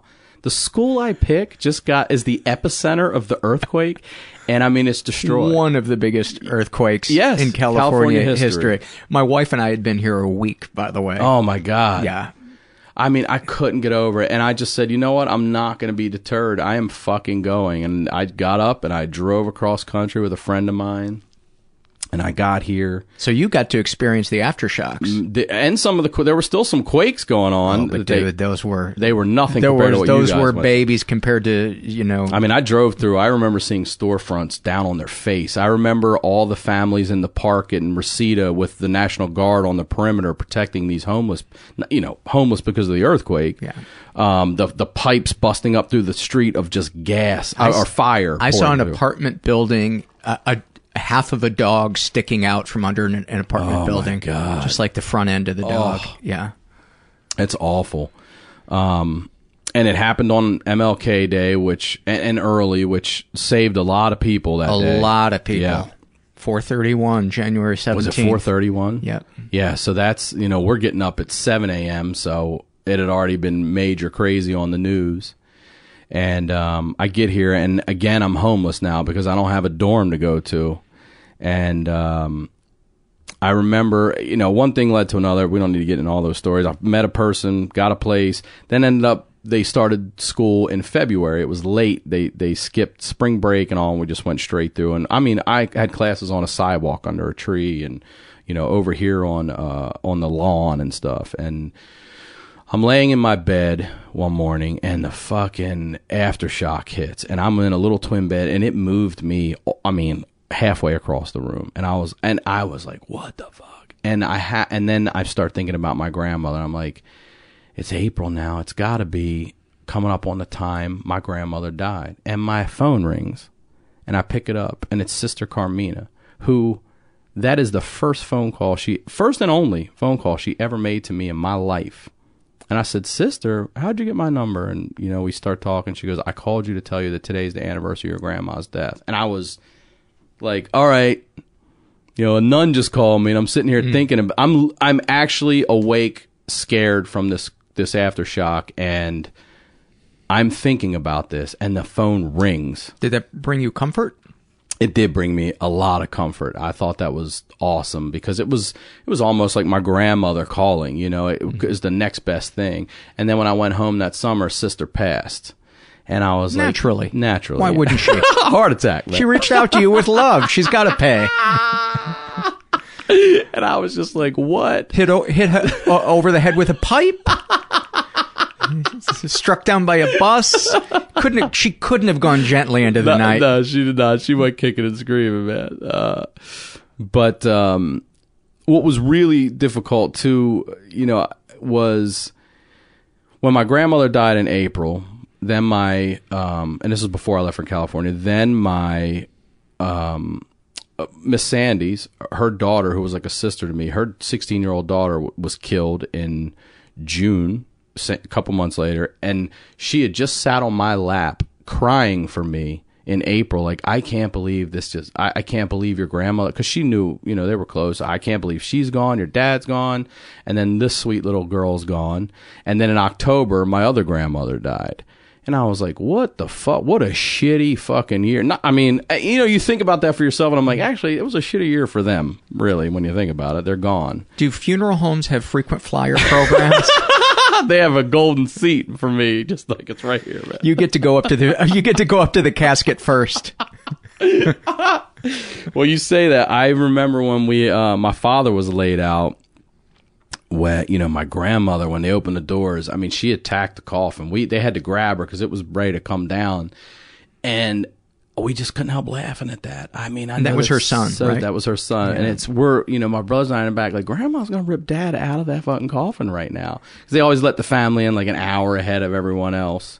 Does anything feel better than a laugh when you're in those moments? Those are so beautiful. It was. Let me tell you. Thank you for saying that, because those moments are full of people who don't know what to say, and the standard thing that if there's anything you need. And we had heard it so, they did like a 7 and 9 this night and a 7. And we had heard it so many fucking times. My brother and I, we were like, we're going to start saying shit. And people would come up to us and be like, listen, if there's anything, we're like, we could actually use a place to stay in about $50,000. And their fucking faces. And they didn't laugh. We're holding it in. And they would leave and we would go outside. Oh, you wouldn't tell them? No, hell no. They're like, we'll see what we can do. We can definitely come over and stay. We would go outside and laugh so hard. And I think my father would have certainly appreciated it. I remember sitting in the back of that corner and making grown men laugh. And it was a great fucking feeling, because, it wasn't just a relief for me, but for them as well. And all that tension and shit you don't know what to say just comes out in laughter. And it ended up being something nice. It was. I mean, my father was sent off right. It was a excused absence from school. He had police escorts. Like, he was popular, and it was nice to see the turnout. It was pretty cool. When my mother-in-law passed away, who I deeply, deeply loved, she was more of a mother to me than my mom was. We came back to the house and thought, let's watch movies of her. Let's remember her finally, because she passed away from cancer and was unrecognizable in the end. And it was really nice and cathartic to remember the woman that we loved and that spirit. And we cracked jokes about her because she was a terrible cook. She would mangle words. She would use the wrong word in the wrong context, and we just it was really nice. It was really nice. And then you have that moment where there's a slow-mo blink and you're just like, it just rips you to shreds. Oh, yeah. Yeah. So let's talk about internally, like, what all these things that happened to you. What led you to go to therapy? Obviously, something in your life was becoming unmanageable, right? Yeah, when I first, my parents, when they split, they put us in like a family therapy. And then when my father died, my mother was seeing a therapist, and she just thought that I should go, just me. And I said, you know what?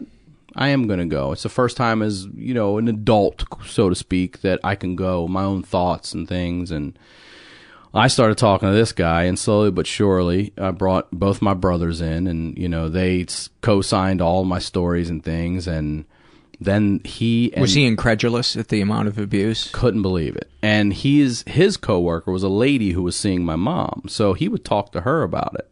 He's like, look, these are 3 kids with the same story. They're not lying. And the woman was like, well, she sort of tells me those things as well. So they thought it would be good if they put the 4 of us in a room together with them, which they quickly, they asked us to be quiet. It got ugly fast in there. And when I left, the therapist said to me, he's like, listen to me, you're normal. You're okay. Like, your mom's fucked up and you're processing it, considering you're doing a really good job. Stay on course, keep doing what you're doing.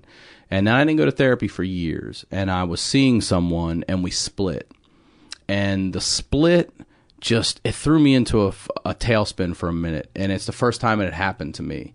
I was in my 30s, and... Seeing a girl, not a therapist. Yeah, seeing a girl in a relationship, living together. It just didn't work out. And what I didn't realize is at the end of that relationship, it just brought up the end of a lot of relationships. Father, grandmother, not intimate relationships. Plus, I would imagine being rejected by a female who... Well, I wasn't rejected. Well, I was rejected in the sense that... I'm just assuming you got dumped. I appreciate that, Paul. I appreciate the universe. Why would the universe change up? It was a miserable... It was a negative, miserable relationship that I knew I wanted out of. It was... was she abusive? Nope. She just was, doom and gloom. Everything sucked. It was dark. It was... Was she that way when you were attracted to her, or was it minimized? That's what I learned. That's what I learned. That's what came out. But she was not like that when I met her and we started dating. No. So she put up a good front. Put up a good front, moved in, and then everything was, tears every day when I come home. Like, where the hell is this? Where is all this coming from? And I quickly realized that you have a lot of past that you need to work on. And it just made me also check myself. And here's another... failed relationship I'm in. And I just didn't want to be the person that always pointed the finger and blamed someone else all the time. I know I have my shit. Clearly I have my shit. And I wanted to go better understand it, better handle it, and learn how to lessen the amount of times that shit presents itself. What did my therapist used to call it all the time? I can't remember now, but it's basically... it's imprinted the way you learn to argue and the way you learn to handle things, all from the people that you fucking learn how to do that shit from. And I went, I really was in a place of, I don't know what the fuck I'm thinking, doing, I don't know. And I never turned again to a bottle or anything like that. I really wanted to, I enjoy getting deep and thinking around things and about things, and I wanted someone else to maybe hopefully shed a light. Sometimes things are so fucking easy and they're right in front of your face, but you're always looking for something else, so you don't even see it. And he would say some things to me, I'm like, of course, how the hell have I not seen that in 30 some years? And where was the anger at this point? It was high in high school, you were letting it out through sports, but then you get to be in your 20s and you don't necessarily have that daily physical way to let it out. So was it coming out in inappropriate ways? Not inappropriate. Nope. I've never been an abusive person myself, physically abused. Never anything like that. Was it turned inwards? I turned it inward, absolutely inward, and then I would also turn it to stand up. And I remember some friends of mine telling me, "Hey, man, smile a little more. Don't yell at them so much." And I was like, "You're fucking right. You're right." And a smile after something said like that makes all the difference. Makes all the difference. That's what my dad used to say to me. He would say, "Smile more. You got such a good smile. Smile more." Yep, smile more. It was such a loving way of saying you're scary, angry out there. And that. It's just, again, that's such a simple little thing to say to someone. I was like, "Yep." And, that turned a light on. And, but for therapy, I just, and the other thing too is I was always a little embarrassed because I would say to him, I'm like, I'm approaching 40, and I'm always want to be straight with everybody. I'm like, just be straight with me. Do you think I'm a bitch for coming in here and bitching, telling you all this whole childhood crap? Seriously? I really had that in me. And he was like, of course not. I'm like, you don't think it's weird that I'm almost 40 and I'm sitting here boo-hooing about mommy shit? And he's like, no. Meanwhile, he's like, I need the client. But I really did. I did. That was a concern. What do you mean, I need the client? I'm saying he was like, no, I want you to be here because I need the fucking client. That's what you were thinking. Yeah. Because that'd have been awful if he said that to you. No, he did not say that to me. He's great. He was really great. He was very beneficial and. So what are some of the things?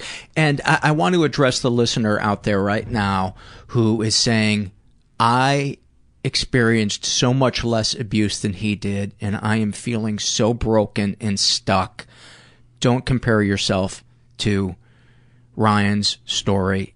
We all feel what we feel, and remember that Ryan had so much love from people other than his mom. Absolutely. Because I think people that are raised when there doesn't have to be abuse. It can just be an absence of support from anybody. Yes. And you're getting shit paid for, and you're not getting thrown out on the street. You never go hungry, but there's this feeling of, I want to die or whatever. I get a lot of emails from people or read surveys where they're like, I have nothing traumatic to point to, but I just feel so cut off from everybody. I feel so alone. And I just want to say to those people, your feelings are absolutely valid. Absolutely. And just keep working on processing that stuff. But I just wanted to address those people out there and to say, do not minimize what you're feeling. That's right. And also, one of the things I learned in therapy too, my therapist would tell me, you don't have to have two good parents. If you have one, you got a really good shot. And I had a great one. And I mean, this man literally died for his kids. And for me, he made such an impact, and the people, my grandmother and her sisters and the people that really did show me love made such an impact that I carry it with me, and I'm proud of it. I have a chip on my shoulder, and I won't let them down. I'm not going to let someone who died for me down. I'm not going to be, Then why do you let Jesus down? Well, we'll get back to Jesus' ass. Don't worry. How badly would you have taken it if your dad had died when you made the wrong left-hand turn? Oh, dude. I'd probably be in a padded room somewhere. That would have been a tough one. Every time you made a left-hand turn the rest of your life, you'd have been like, second left, Dad, dude. I'm second sorry. Left, you son of a bitch. Again, to the listener out there, by the way, there are people who've gone through far more than I have and are, just as adjusted and everything. So they're out there, and you can help yourself. You can help yourself. You really can. Don't do anything drastic. And finding people that will love you. That's why I always preach support groups, because there's a love that is so special from people that have no reason to tell you nice things. They don't. One of my friends in the support group says to people that are new, you're not important enough for us to bullshit you. We have no reason to lie you. We welcome you. We're glad you're here. And that is the most important thing. Instead of isolating and trying to figure it out yourself intellectually, get around some people that will love you, that have similar issues, and that love can save you. It saved my life. Yeah, it's absolutely true, and it brings me back to Jesus. Mm-hmm. It took me years of being scared to let go of true religion, I would call it, because I still believe, but I no longer believe in a nameless, faceless, sexless, human speaking entity in the sky. I don't buy that. But to me, that is love. When I hear the word God, I substitute love. And my younger brother's a scientist, so he and I are on the same page when it comes to that. Everyone else in my family raised, like I said, Catholic. We had a nun in the family, and my cousin, who I'm very close to, he goes by Tim these days, but he was Timmy growing up, so he's going to be Timmy to me forever. His wife, we get along great, and she loves to ask me stuff like that, about God and what I believe, and I just believe that, if you want to call God love, great, but love saved me. It absolutely did, and it continues to save me on a daily basis. And it's accessible every single day. Everywhere. That's something I know. It's tangible. You can feel it, touch it. The religious God I could never access other than intellectually, and I think to be saved, we need something that we can access emotionally. And God bless people who can access the religious God emotionally. Yes. God bless them. Yes. No pun intended. No pun intended. Love bless you. Yeah. Yeah. Whatever works for you. Whatever works for you. As long as you're not harming anyone, including yourself, then whatever works for you. Yes. I mean,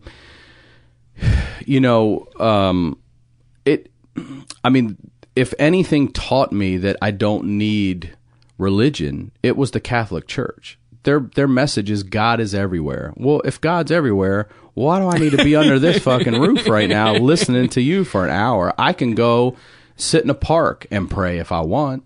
I can do whatever I want. Meditation, all those things to me are a form of quote unquote prayer.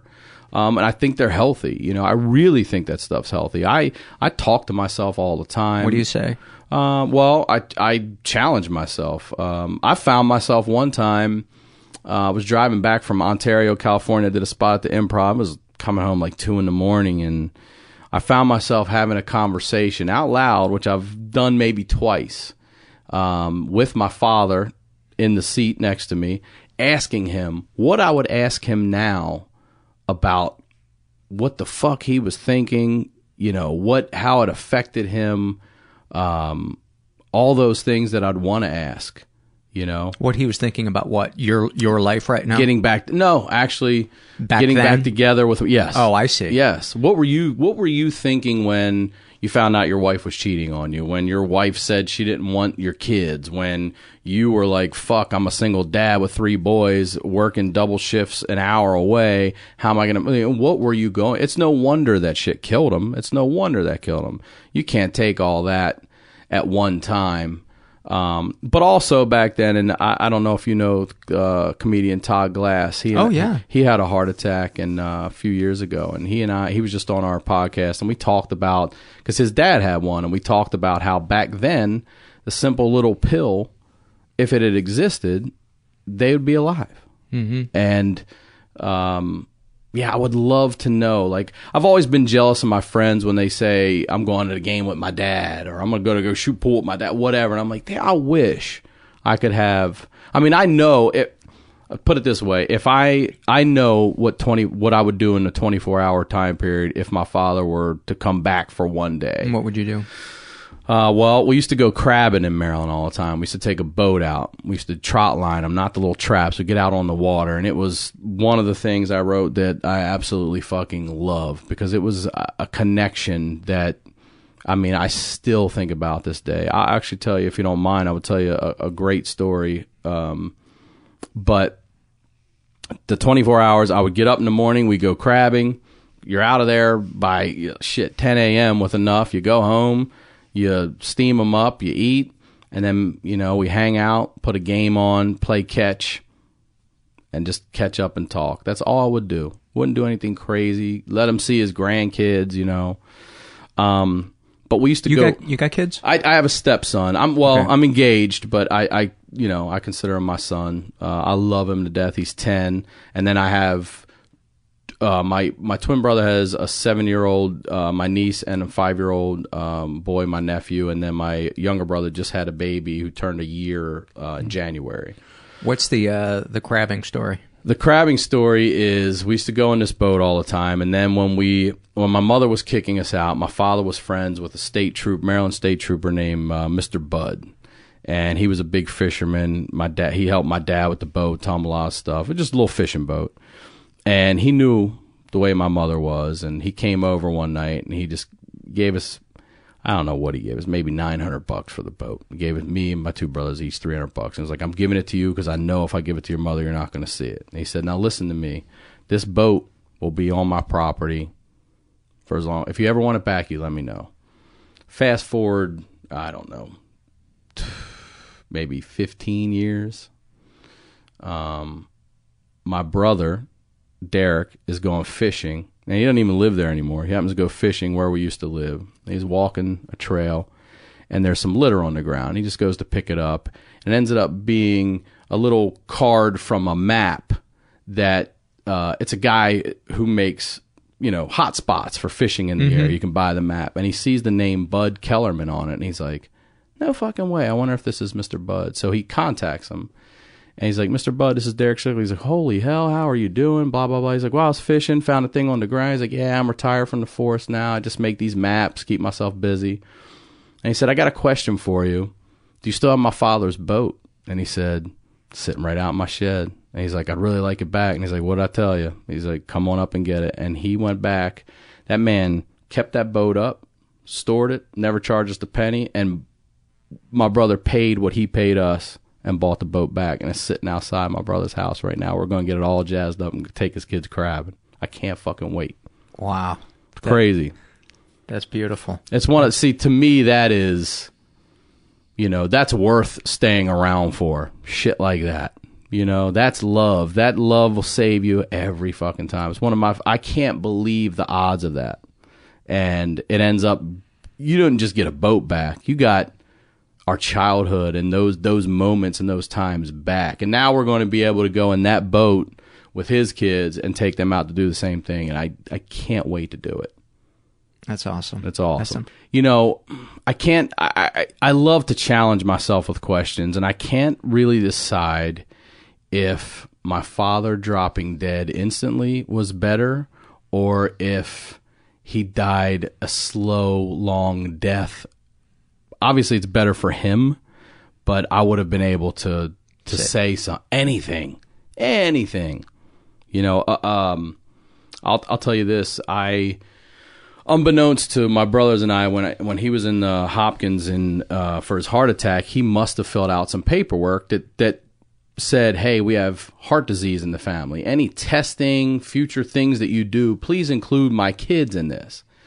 Had no idea he had done that. And maybe 6-7 years ago, I get a phone call from Johns Hopkins. This is back when I had an answer machine.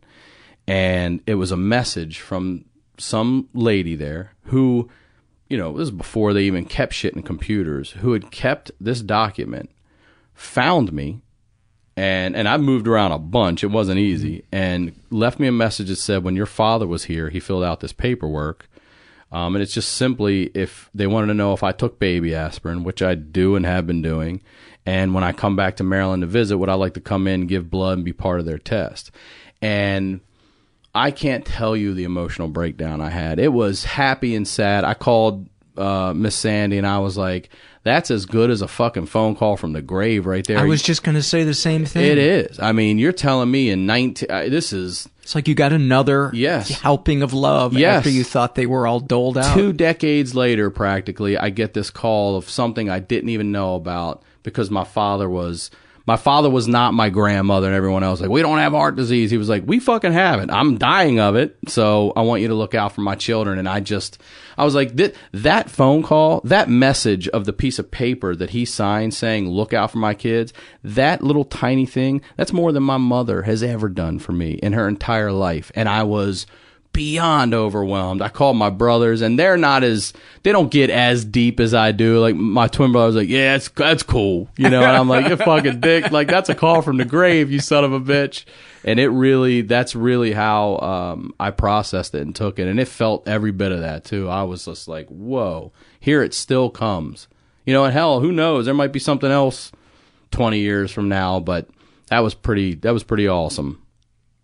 I want to end on that because that's such a beautiful, beautiful moment that I don't think we can top that. Thank you for having me. I was looking forward to this, and I thoroughly enjoyed this, Paul. So I really did too. I'm so glad you contacted me. Thank you. And you're inspiring. You really are. You as well, my friend. Thanks, buddy. Many, many thanks to Ryan. It's amazing how powerful love is. It's incredible. Incredible how much hatred love can overcome. The power of love. I think Huey Lewis said it all, huh? Didn't he? Before I jump into some surveys, and we got a pretty big stack, so get yourself an easy chair. I want to remind you there's a couple of different ways to support the show if you feel so inclined. You can go to the website, mentalpod.com. You can make a one-time PayPal donation, or my favorite, a recurring monthly donation for as little as $5 a month.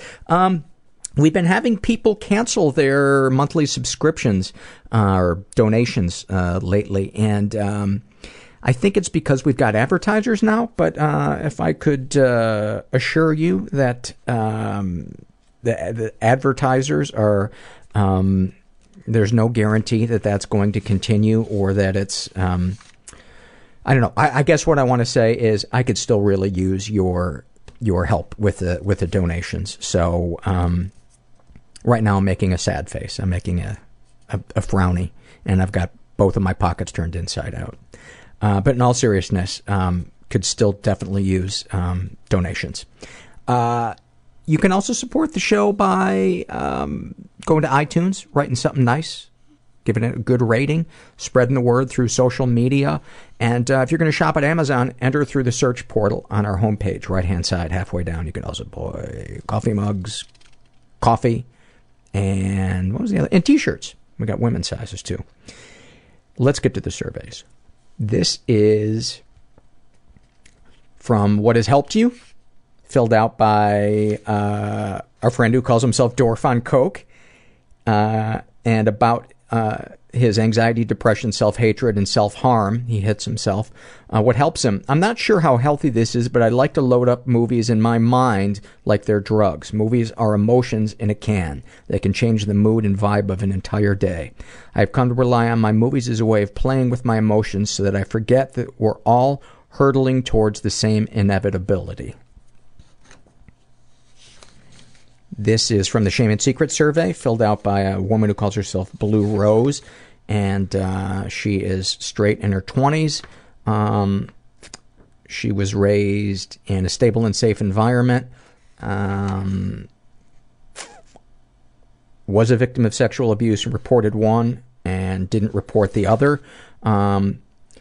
I just wanted to read a couple of excerpts from her thing. Sexual fantasies most powerful to you. I'm a deeply intellectual person and can never turn my brain off. I can't even feel very sexually excited about a person who I don't feel an emotional attraction to and who I can't intellectualize being in a relationship with. For this reason, I think very often about having casual sex with someone I feel safe with, usually a fictional female roommate that I can have sex with regularly without any sense of ownership or exclusivity, and without anything other than the fact that we care about each other and want to be emotionally supportive to one another.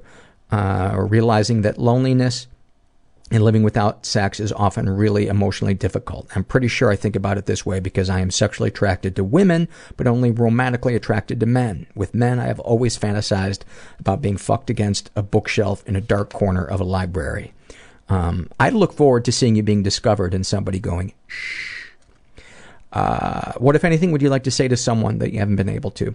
I'd like to tell my ex-boyfriend that his concept of being a gentleman is bullshit, that he loved his misogynistic ideal concept of me and never actually loved the person I am. I'd like to tell my ex-best friend who abused me that I still believe she could be a person of substance if she got some help, and that I wish I could have helped her get better. I'd like to tell a boy who I went to school with that it would have been a pleasure to fall in love with him if I had had more courage and time to do so. What, if anything, do you wish for? To stop being afraid. Have you shared these feelings with others? Bits and pieces. I've never shared with anyone my sexual fantasies because I'm really worried that my desire to have a purely physical relationship with a woman and a romantic relationship with a man will come off as homophobic or like I'm using a woman. I'm a feminist and I'm very aware of objectification and want nothing to do with it. So I'm anxious about society's role in my sexual desires. I would say fuck society's rules and go with your heart and what turns you on if you ain't hurting anybody. How do you feel after writing these things down? Like I'm more fucked up than I thought. Nervous about sharing. What would you like to share with someone who shares your thoughts or experiences? Humanity is complicated. You are more than one thing. For every cowardly act or feeling within you, there is also a lion. Nothing that has happened has taken away your ability to be kind, intelligent, profound, or funny. Please believe that, or at least try. It is one of the most beautiful things that I've had somebody write in that to that question. This is from Awfulsome Moments, my new favorite survey, from a listener who calls themselves Suffering in Heaven. And I believe she's filled out other surveys for us as well. She writes, "It was Christmas time and I was about 5 years old. My mother had finished putting our Christmas lights up earlier that day and wanted to take a picture of the house. She stepped out onto the sidewalk and me and my drunk dad stood in the doorway. As my mom snapped the picture, my dad pulled his pants down and laughed. I was at face level with my dad's junk. I think my mom just threw the film away. I wish she kept it so I could have made a Christmas card out of it to show people why I am fucked up." That one is the very definition of awfulsome. This is from the Shame and Secret survey, and I just want to read this excerpt of it. It's filled out by Allie. And deepest, darkest thought, she writes, "Sometimes I want recognition for the little victories. I know, what do you want me to give you, a fucking medal? Is something people say to each other, but the answer is yes. Yes, I do want a medal. When I manage to avoid a single major freak out, even when I could feel it coming.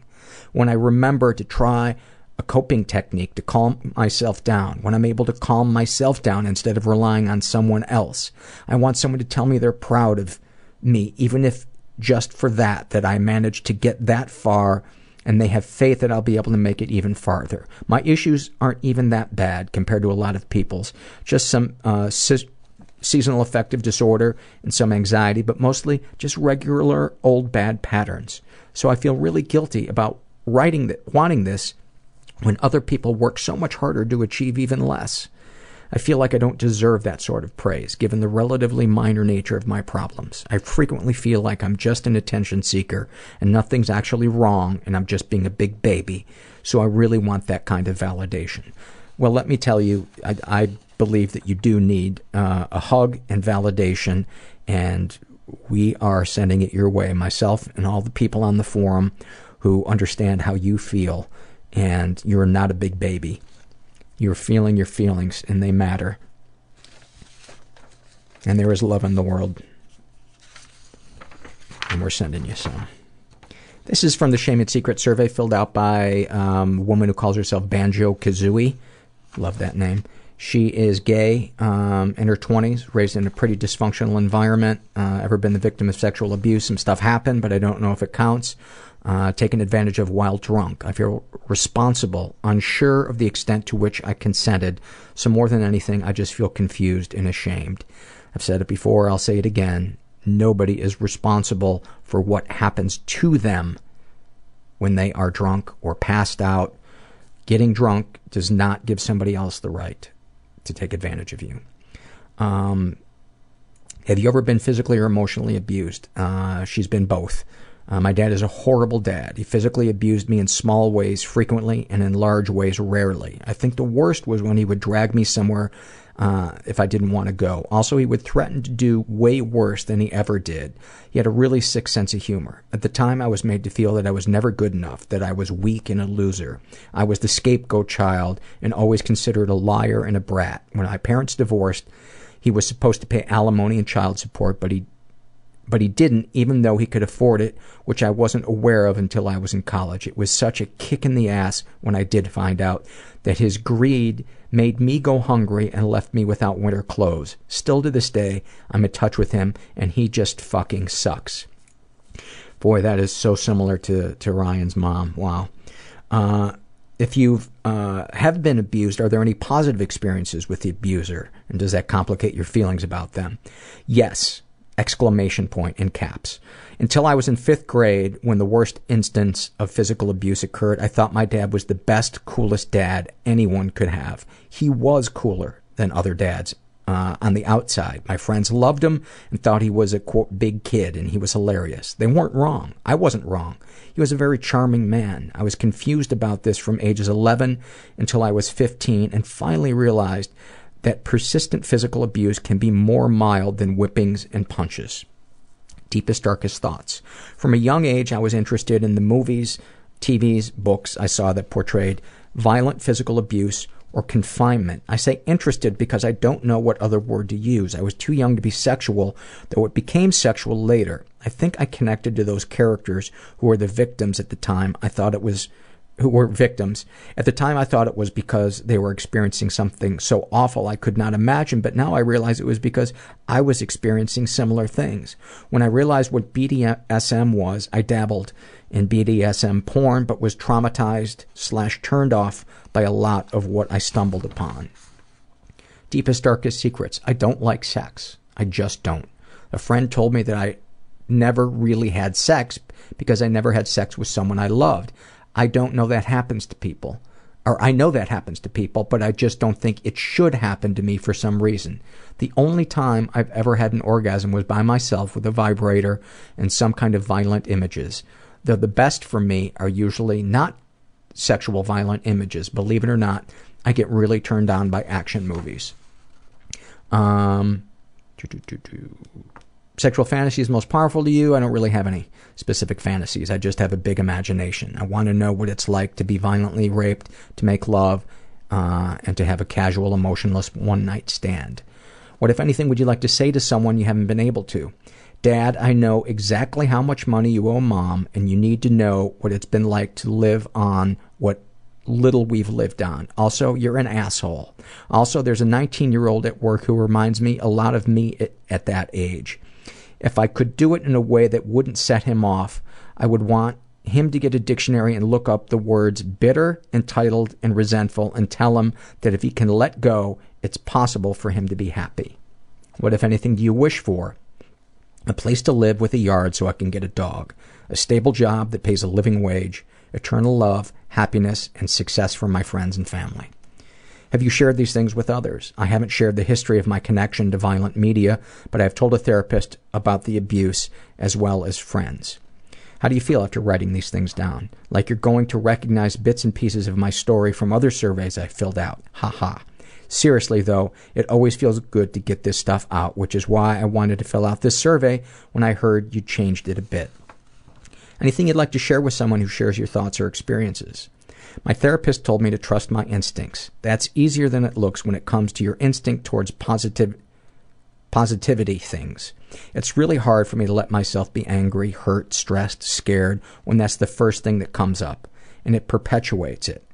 If I'm angry, I get angry at myself for being angry. Self-parenting is huge. Treat yourself like the neglected, weathered, traumatized, battered person you are. Be careful, be aware, and most importantly, be in the moment and live simply. Thank you for that.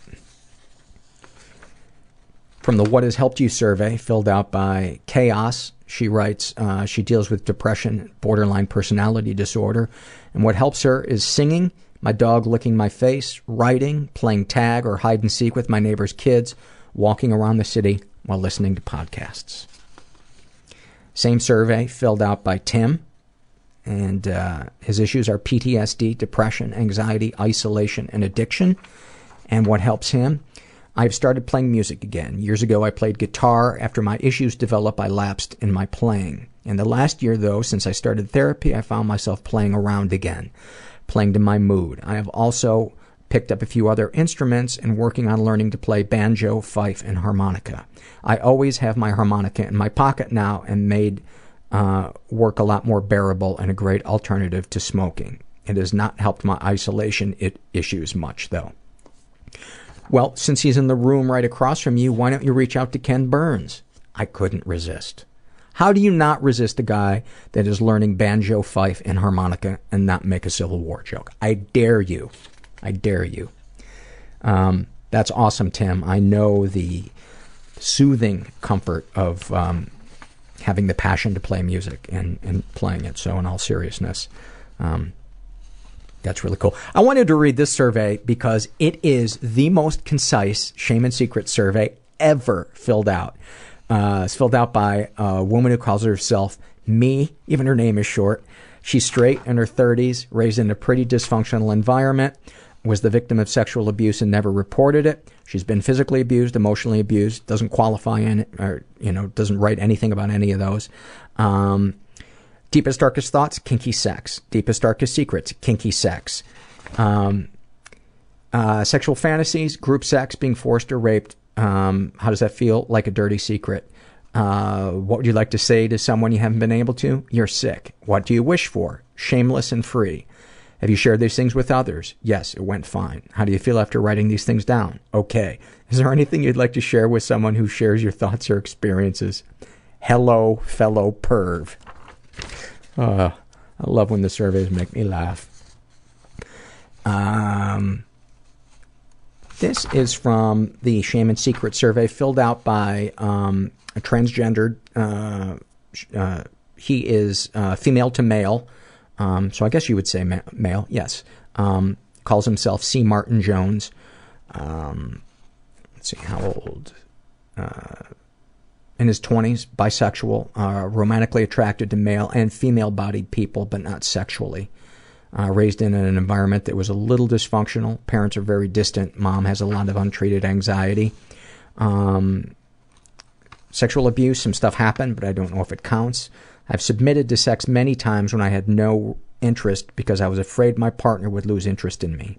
While frequently I obligated myself, there have been several times where my partners made me feel guilty, including one time that I lay completely still and cried. Oh, that breaks my heart.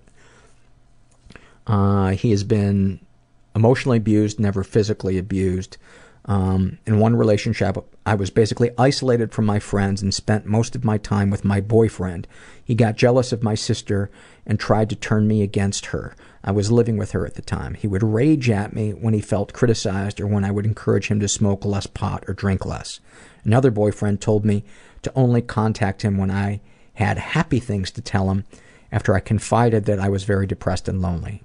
I had just moved from Italy to Maryland 1 month before my birthday and had no friends yet.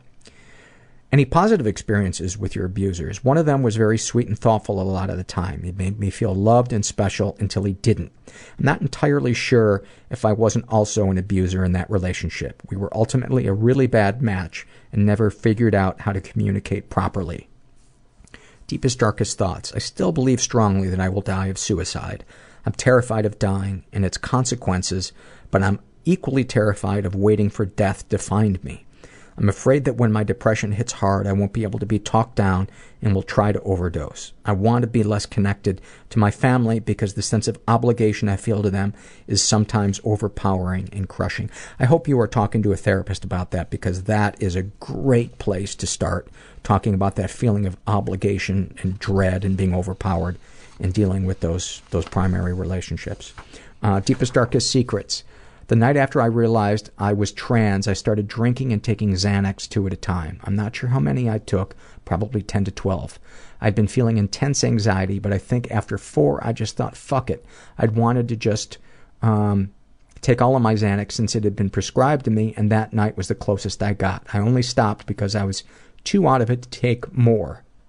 I also self-harmed by branding myself pretty intensely that night. It's the closest I felt like I might kill myself. I haven't told anyone the extent of that night, and it still scares me to think what I might be capable of. Sexual fantasies most powerful to you. Sucking dick or oral sex in general. I feel really confident in my oral sex skills, so I feel like I would end up feeling good about myself. I don't want any sex to be reciprocated. I don't even want to be naked around other people.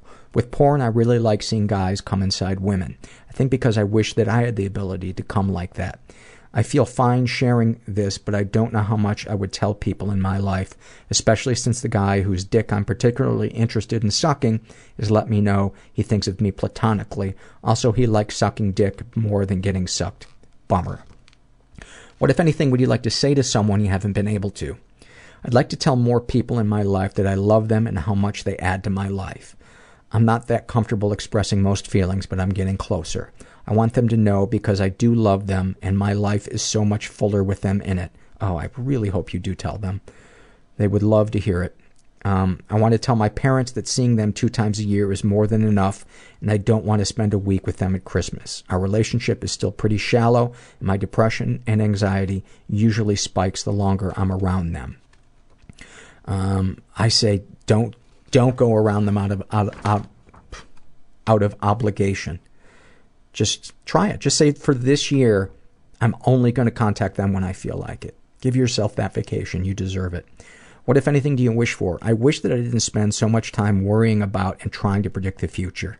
I wish that I could drink normally. The holidays make it so much harder to not think about booze. I wish I knew I was really going to be okay, because I think I will. Have you shared these things with others? I think I'll be able to let my friends know how important they are to me in the near future. I don't know if I'll ever be able to let my parents know that I'd rather not spend time with them. You know what? They don't have to know that you don't want to spend time with them. Just don't spend time with them. The guilt of maybe hurting them is too intense. They're nice enough people, though not especially adept at being parents. How do you feel after writing these things down? A little unhinged. I worry when I'm feeling really sentimental that I'm going towards hypomania. Is there anything you'd like to share with someone who shares your thoughts or experiences? There are people out there that want to love you and want to be around you. Putting work into therapy is the only way to see results. Don't settle for a therapist you don't like. Thank you so much for that. This is from the Awfulsome Moment survey filled out by a guy who calls himself Michael Hung. He writes, a few weeks ago my stress and anxiety levels were blowing through the roof because I felt overwhelmed with deadlines and upcoming audition dates. I've realized now that auditioning for my dream music school stirred up core fears that I have of not being good enough, which tends to lead into feelings of worthlessness and depression. I was on the verge of a mental breakdown. I called the suicide hotline, and the good people there were able to help calm me down a bit. Feeling that I was stable, I took my dogs outside to use the restroom. As I did so, my dog began eating his shit and would not stop as I commanded him to stop. My dog's shit eating triggered me into a full-blown panic attack and mental breakdown. I remember thinking to myself in the midst of hyperventilating and sobbing uncontrollably, what an odd trigger to a massive panic attack. I laughed while I cried and freaked out. It was a truly strange moment that I will cherish for the rest of my life. Oh, apparently my dog didn't care for that. And why not follow it up with another poop one?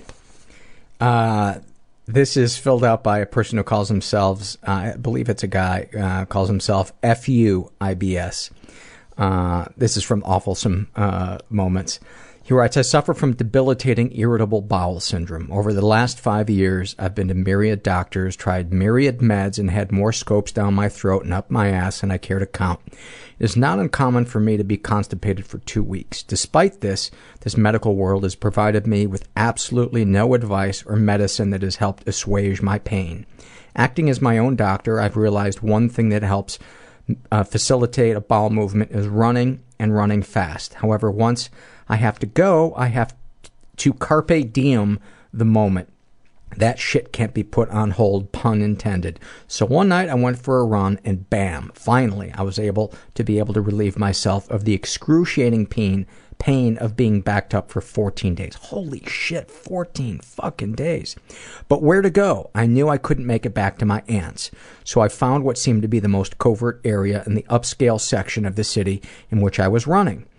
There was a colonial white house with a backyard that had tall ferns all around it, thus providing some degree of privacy from the neighbors and the street. So I quickly dropped trow, and explosive cathartic diarrhea commenced. Sweet relief. However, no more than 3 seconds into the bowel movement, the security light went on. While crouched and still shitting, the family of the house came to this backsliding door. To say this picture-perfect family was revolted is an understatement. The presumed father opened the sliding glass door and yelled, "What in the hell do you think you are doing? Are you an animal?" I finished my business, much to the family's horror, pulled up my shorts, and said matter-of-factly, "I'm killing 2 birds with 1 shit by fertilizing your lawn, good sir." I then barked once and sprinted back to the safety of my aunt's home, never to be discovered. Oh, that is fan-fucking-tastic. Awfulsome. Beautifully awesome. Awfulsome. I just wanted to read an excerpt from this Shame and Secret survey and send this woman a hug. She calls herself Shark Lady. And her deepest, darkest secret: the thing that is currently burning me is that I go through phases of being violent with my mentally ill, disabled child. Never to the point of physical injury, but I do grab him roughly, push him around, get in his face, and just act very frightening and angry with him. It is usually when I'm just out of energy and self-control, when he is being especially difficult and I feel anxiety about our future. Here is the thing I want to say. I have no idea how to get help. I feel like I can't tell a counselor about this because they will be required to report to CPS. I know I am not the ideal parent for him, but I do think that most of the time I'm able to support him. Sometimes I just boil over. I go through long periods where I am peaceful and then dip into difficult times where I just can't handle it. It's a nightmare that leaves me feeling completely awful, and I worry deeply about the consequences for my son. I have no idea where to turn.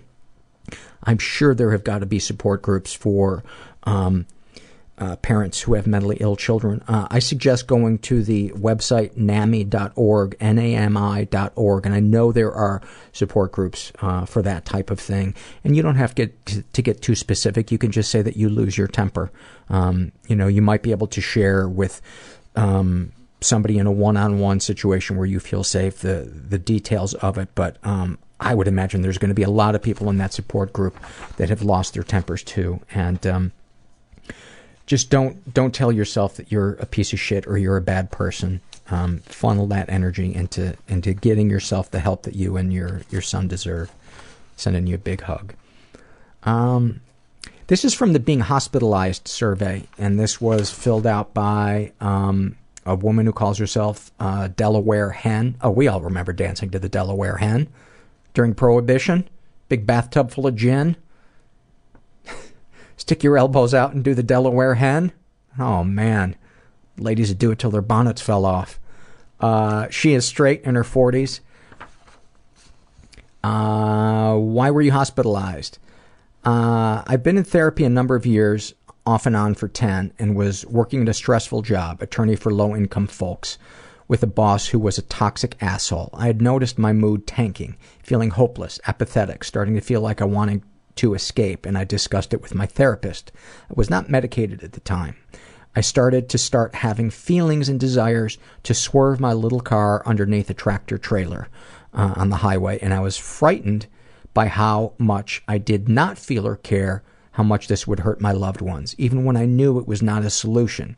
I kept going there in my mind. Every day became a struggle, like trying to move around wearing one of those lead vests they put on you in x-rays. I went back to my therapist and told her I think I need to see a shrink, as this was more than talk therapy could handle. She informed me that there was a 6-week wait for an appointment with a doctor. This was a public clinic, which was all I could afford. I said I'm not going to make it 6 weeks, whereupon she told me I could check myself into the ER. After a few days, I was driving to work and the urge came over me to swerve into a truck, and a truck was approaching. I pulled off the road and went straight to the ER and began the long process of getting more serious help. Describe your experience. The check-in through the ER was very long. It took 4 hours. Like any visit to the hospital, I had to repeat over and over why I was there, my name, birth date, etc. I didn't feel much, only a sense of relief that I might actually get help to stop having these feelings. I was wearing a suit for court and a heart monitor. My general practitioner was checking me out for panic attacks, and I hadn't showered in days, and my face was red and tearful. I gave them my fiance's phone number only, not my family's. He came to see me through the check-in process after a few hours, and heeded my wishes to only contact one friend at work and not to tell my family. I checked into the ER about 10 a.m. and was brought up to the ward at about 7 p.m. I was starving and devoured the leftover snacks. There was some discussion about keeping the heart monitor on, as I might strangle myself with it, but I was feeling less agitated, or was that the Ambien? So they let me wear it. He showed me to my room and I took a shower and slept. The next day involved meeting the others on the floor and seeing an array of very seriously ill people who were non-communicative, to a woman brought in after drunkenly assaulting her boyfriend who seemed to think it was all a big joke, to older ladies suffering a little dementia. Once on the ward, everyone's goal seemed to be to get out as soon as possible. What we ordered from the cafeteria and how much we ate was recorded. Blood pressure was taken several times a day. I met with the shrink and did not like him. He was very full of himself and remarked that his sister was mentally ill, and she ascribed it to a harder upbringing than his. A cultural thing, apparently, but did I know why he didn't suffer any mental illness? Why it was because he didn't have her upbringing, and I was sitting there thinking, yeah, and Good for you, Dr. No Illness. Your life is charmed. Because it didn't have shit to do with me. But away from work and in a place I knew I'd get help, I was able to see past this asshole. I knew I could find a better shrink outside of this place, and I did. Apart from meals, med checks, blood pressure testing, there was the occasional group therapy visits from my fiance and a bunch of VHS tapes of movies we could watch. Oddly, the movies were mostly series movies, but not all of them. Sister Act 2, but not 1. Karate Kid 1 and 3. Jaws 2. I had my fiance bring me jigsaw puzzles and books. The puzzles were a huge hit. Even one of the unresponsive patients sat with us and put pieces in. Never said a word. I left the puzzles there when I was released. After I got out, I finally told my family. My family was one of those, there's nothing wrong with our family type of families. It occurred to me that the systemic denial of our family's issues was a huge part of the problem, and that I could help it to continue by remaining silent, or I could buck the system. So I bucked. Hard. I told them where I was, why, and brought it up at every opportunity. I flatly refused to let them forget it. I told so many stories and anecdotes that began back when I was in the mental ward, just to force them to hear it. I combated their repeated attempts to fall back on the denial reflex by repeating over and over the very thing they wanted to deny. I felt like a dick, but deep down, I knew it had to be done, and it paid off. I can talk about my mental illness and my medications around my family and other people like it was any old regular medical condition. What's more, most of my family members opened up to me about things that they had been through or the mental illness in my family tree. Some family members opened some of it quite serious, or their own thoughts that they might need to talk to someone. My being a stubborn dick and coming out about my hospitalization and my illness actually brought my family to a point where we can talk about our feelings more. Sure, there's still narcissism, conflict avoidance, and passive aggression, but we are in a much better place now, and I'm glad I got the help I needed and came out about it in the end. That is so awesome. That is so awesome. Good for you. This is from the Awfulsome Moments survey filled out by a guy who calls himself Special Agent Dal Cooper.